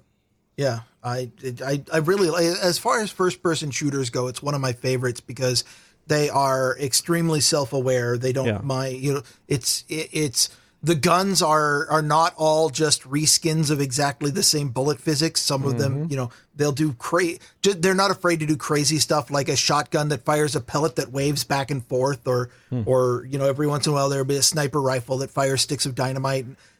So they do crazy stuff, which means that the engine supports crazy stuff. Yeah, and so I love writing mods for that. I'm sorry? Which engine are they using? Borderlands runs on, I want to say it's Unreal. Okay. Yep. So the Unreal Engine, the studio has this. It has a system where you can create behaviors and it creates it's got its own system for doing. But the problem is that once the game is released, the data file doesn't have any of the source for the behaviors. All you have is a set of numbers that refer to other numbers, which refer to lists, which refer to other lists of numbers, which have to be bit shifted and twiddled and stuff. So the dev tools involve, the very first thing you have to do with the dev tools is you have to go in and hack the executable to turn on the dev console. And once that happens, you can inject numbers into the data files, but knowing which numbers to inject into the data files and where is complicated. And locating, which number controls the stats on a particular gun or your jump height or something like that isn't hard. If they don't provide you, it's going to be a lot of trial and error. But creating new behaviors, though, is truly crazy. Like, I had one where I injected a script that would cause it to skip some dialogue. So that, because the game is very story-driven, and there's a number of places where in order for the scene to work, you arrive at a door, and then the characters will talk to you and say something, and then you're supposed to look out a window and see an explosion, and then it will let you progress. And if you've already played the game 100 times, then you're like, okay, I just stop talking so the explosion can happen, I can get through the stupid door. Well, so it's easy enough to put in stuff that says, okay, you can move even while they're talking, and the door opens automatically. But now that's sequence breaking on some of this, and so I'm like, okay, well, I have to go in and insert a behavior where it not only opens the door early, but it also sets the flag that the explosion tripped off. And suddenly you're doing full-on meta programming in these data files that were never intended to support I could see that. Pro Aim directly. I could totally see that. I don't know why I mentioned Unreal that. in general, I think the modding of games that are written in Unreal isn't too bad if the game company releases the data formats that they're using. Because essentially, you can use the exact same tools. I don't know, we're using the Unreal, I can't remember what it's called now. It's like the Unreal Dev Pack or whatever. It's their engine made specifically for doing game development. So you essentially build it on that, and then you compile it, and then you stick it into I haven't had the official Unreal tools installed for years. Oh, okay. Got it. Yeah. And so then, but the Kerbal was written in Unity, not Unreal. So then I had to learn that. So it's a lot of tweaking going on. And I don't do any of this shit for work. This is just hobby activities. Oh, of course. That make time. That is all hobby. The engine that is probably my favorite to mod, though, is Gamebryo /Creation Kit. Oh, I've never seen that for the Bethesda games. Oh, really? Is that the one they use? Interesting. Well, the Elder Scrolls 3 and 4 and Fallout 3 and Fallout New Vegas were all Gamebryo. And then they took the Gamebryo engine as it was in Fallout 3, forked it, and added a ton of new functionality for Elder Scrolls 5. And then that's the engine they used for Fallout 4. So it's not actually Gamebryo in the later ones. It's a custom fork of it. But the thing I loved about Bethesda is that they straight up release their engine editing tool. So you don't have to do a lot of code. Now, they've got the scripting language in there, and that's, of course, my favorite part because it is coding. Right. But you can, it allows you, because you're using their kit, you can grab models and textures from, the standard the 3DS or whatever and you can bring them into the thing, and you can adjust, you can edit objects and insert new things and create new forms, and all of it in their engine, which makes it tremendously easy compared to bit twiddling of other games. Well, the Unreal Dev Kit will let you do all that too. Okay. Yeah, because it's relatively visual. Most games built on Unreal, they don't want you editing it at all. Right. It's the toolkit is useless unless you know the data structures. But if the developer is pro modding and they publish the data structures, then you can build in the toolkit, knowing what the data structures are, compile it, and dump it into the game, and you don't have to do anything outside of the toolkit. And the toolkit is like 30 gigs. I mean, it's freaking huge. So I don't know. I find that I kind of went from like playing video games and really enjoying the competitive aspects of it to playing solo video games to writing mods for video games, just like drifting further away. My evolution, I was probably in the Xbox 360 era. I was massively focused on nailing every game and complete. I was a completionist. It was like I had to get every game to 100%, which on that platform meant 100% achievements. And I, focusing on my gamer score, Well, Gen which I got up Xers to like, as a group And then- tend to have OCD. and then somewhere along the line, I realized this is not necessary for me. And I have evolved, and now I am a casual. I don't play games for the challenge anymore. I no longer find a good use of my free time to be spent being frustrated. So I don't play games to try to hurt me anymore. And I don't play multiplayer competitive anymore. I love playing multiplayer cooperative, but I don't know. I've totally turned into a casual. Yeah, we're getting older. That makes Yep, sense. that much. I found just from a competitive standpoint, I couldn't play the twitchy, fast shooting games anymore. I was really good at that in my 20s. I used to be good at those. I played competitively, and I was at one point I was ranked second in the world on Battlefield 42. I've heard that. Yeah, and to elaborate on that, I think that lasted about 3 weeks. It was not a long-term place because it's updated constantly based on the results coming in. I never achieved my goal was obviously to get to be the top player in the world. No, never happened. But I also did every. Well, I don't know. It might be possible now. I think there's a pretty hardcore group of people playing that game, and I haven't. Oh, are they touched still it playing in it? Years. Oh, dude, I'm shocked every time I open up Steam and I look at like some old game that I was really into 10, 15, maybe even 20 years ago. And, like a good example is Age of Empires. You remember that one? I do. Yeah. So Age of Empires, circa 1997. I always liked it's much less popular but more interesting. The Age of Mythology. Age of Mythology. Yeah. But the original, like the Age of Mythology was further down the line after they improved. I understand. But the first one. So in was the late 90s, AOE 2 and 3. So yeah. So I figured, oh fuck, I'm gonna relive this. I install it in Steam, open it up, and there's like 150 people online that I can play with. I'm like, you got to be shitting me! This game is 25 years old. How can there be this many people they're interested in playing? But it's. I don't think these games ever die, man. I think the size of the community shrinks tremendously. Well, but there are people the that games keep will playing. die. The games will die if they don't have good replay value, or there's tens of thousands of games out there that straight up there exists no modern hardware that can play it because that's true. It's and of course it's all under copyright for the next 10 decades. Oh yeah, we could definitely talk about that. Oh, let's not. That is such We bullshit, should probably man. quit while we're behind. It is now 5:30 my time. Yeah, it's an interesting hobby, and it's an introverted hobby, which generally in most of my life I'm pretty extroverted. So that's my balance is sitting in programming.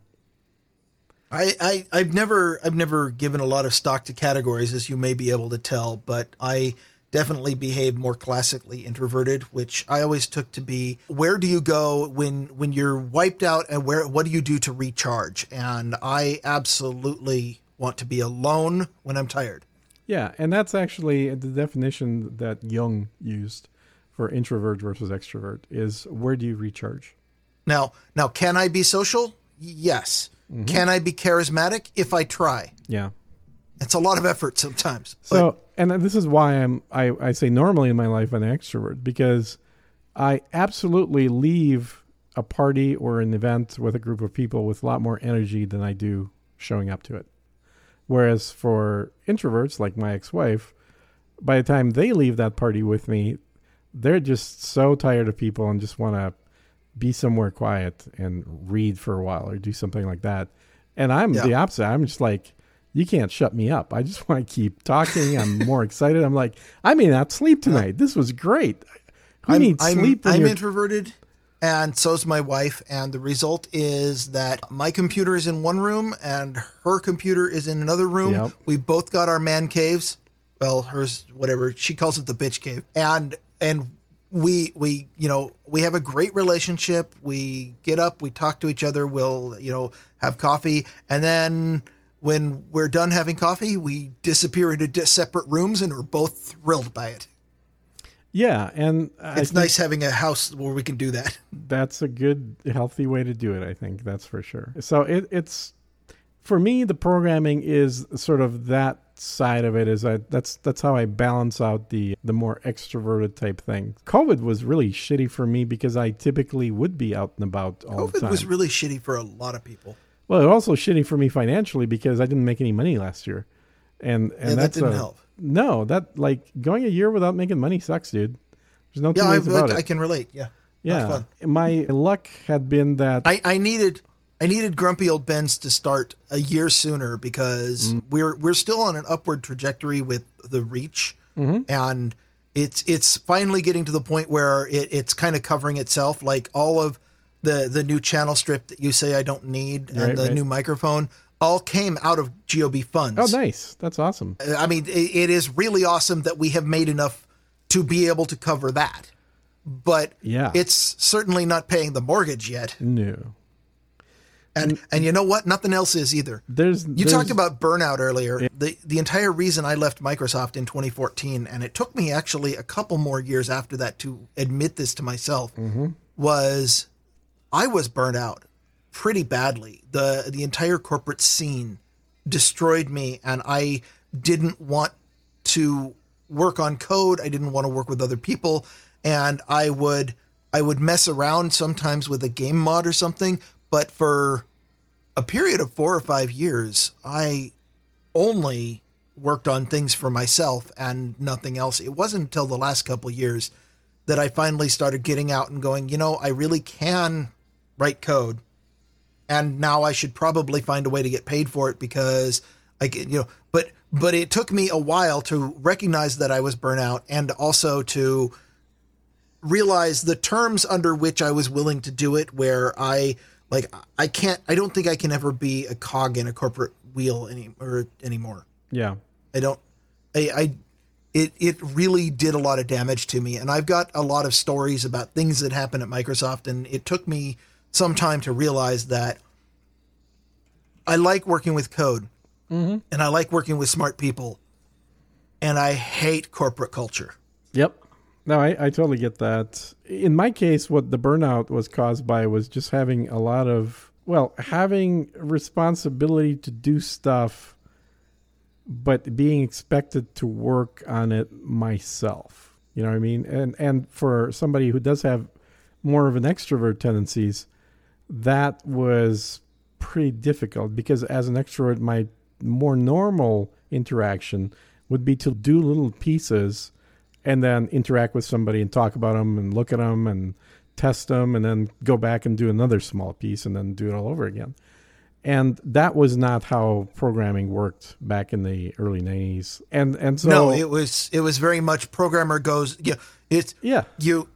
take programmer, you pull them down off of the cross, you bury them in a cave, you push a stone in front, and 3 days later you expect him to emerge with code in hand. Well, you got to put some Mountain Dew boxes in there as well. But yeah. Yes. It's essentially that was it. And then moving to doing Dude Named Ben type activities forced a lot more interaction with end users, which was great for me because now I was doing techie shit, but I was doing it where I was talking to people all day long.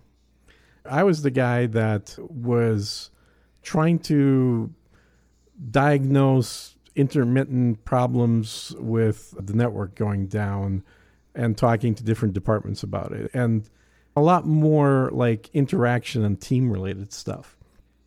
And that was a lot more fun. And then as I was doing that, I realized I know what my billable rate is and I know what my salary is.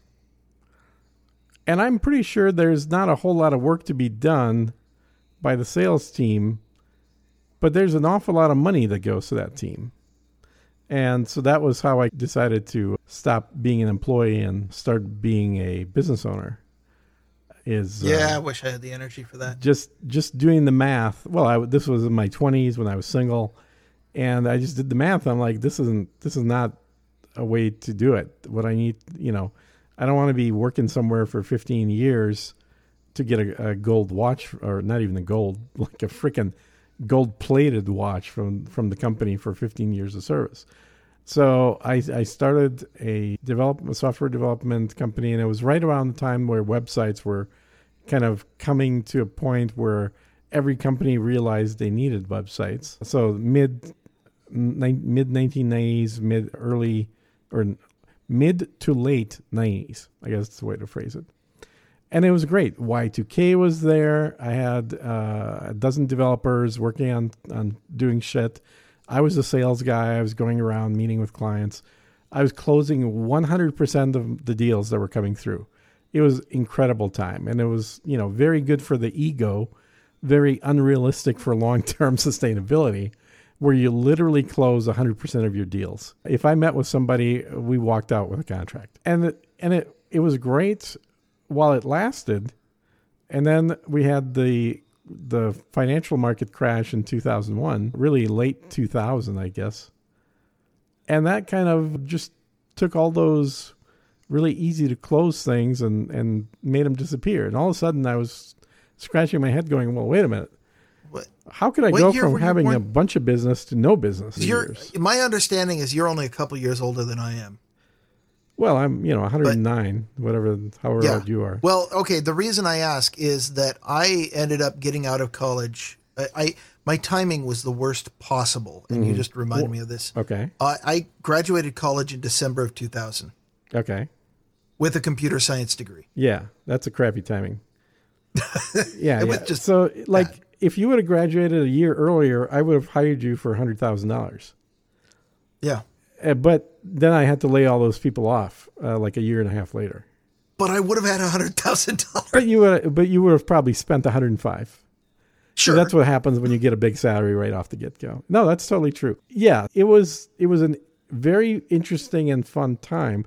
And I also managed to get married right during that year when just all shit hit the fan financial markets. That was very unpleasant because I had pretty much decided that I was a genius at picking stocks. And so there's no point in paying somebody else to handle my money if I could do it myself better.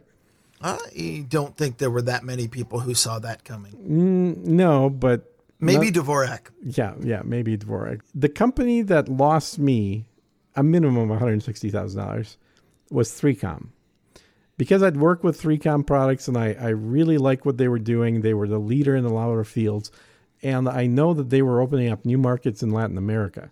I felt like 3Com was going to end up the big winner out of all this stuff. And the younger people, I've never heard of 3Com. They have no idea who that company is. You're old enough, you probably still remember 3Com. Oh, I remember. Uh-huh. And didn't have a lot to do with them, but but they were sort of the de facto network card that yes, corporations used in computers. And they had a huge market share and were growing in other less developed markets.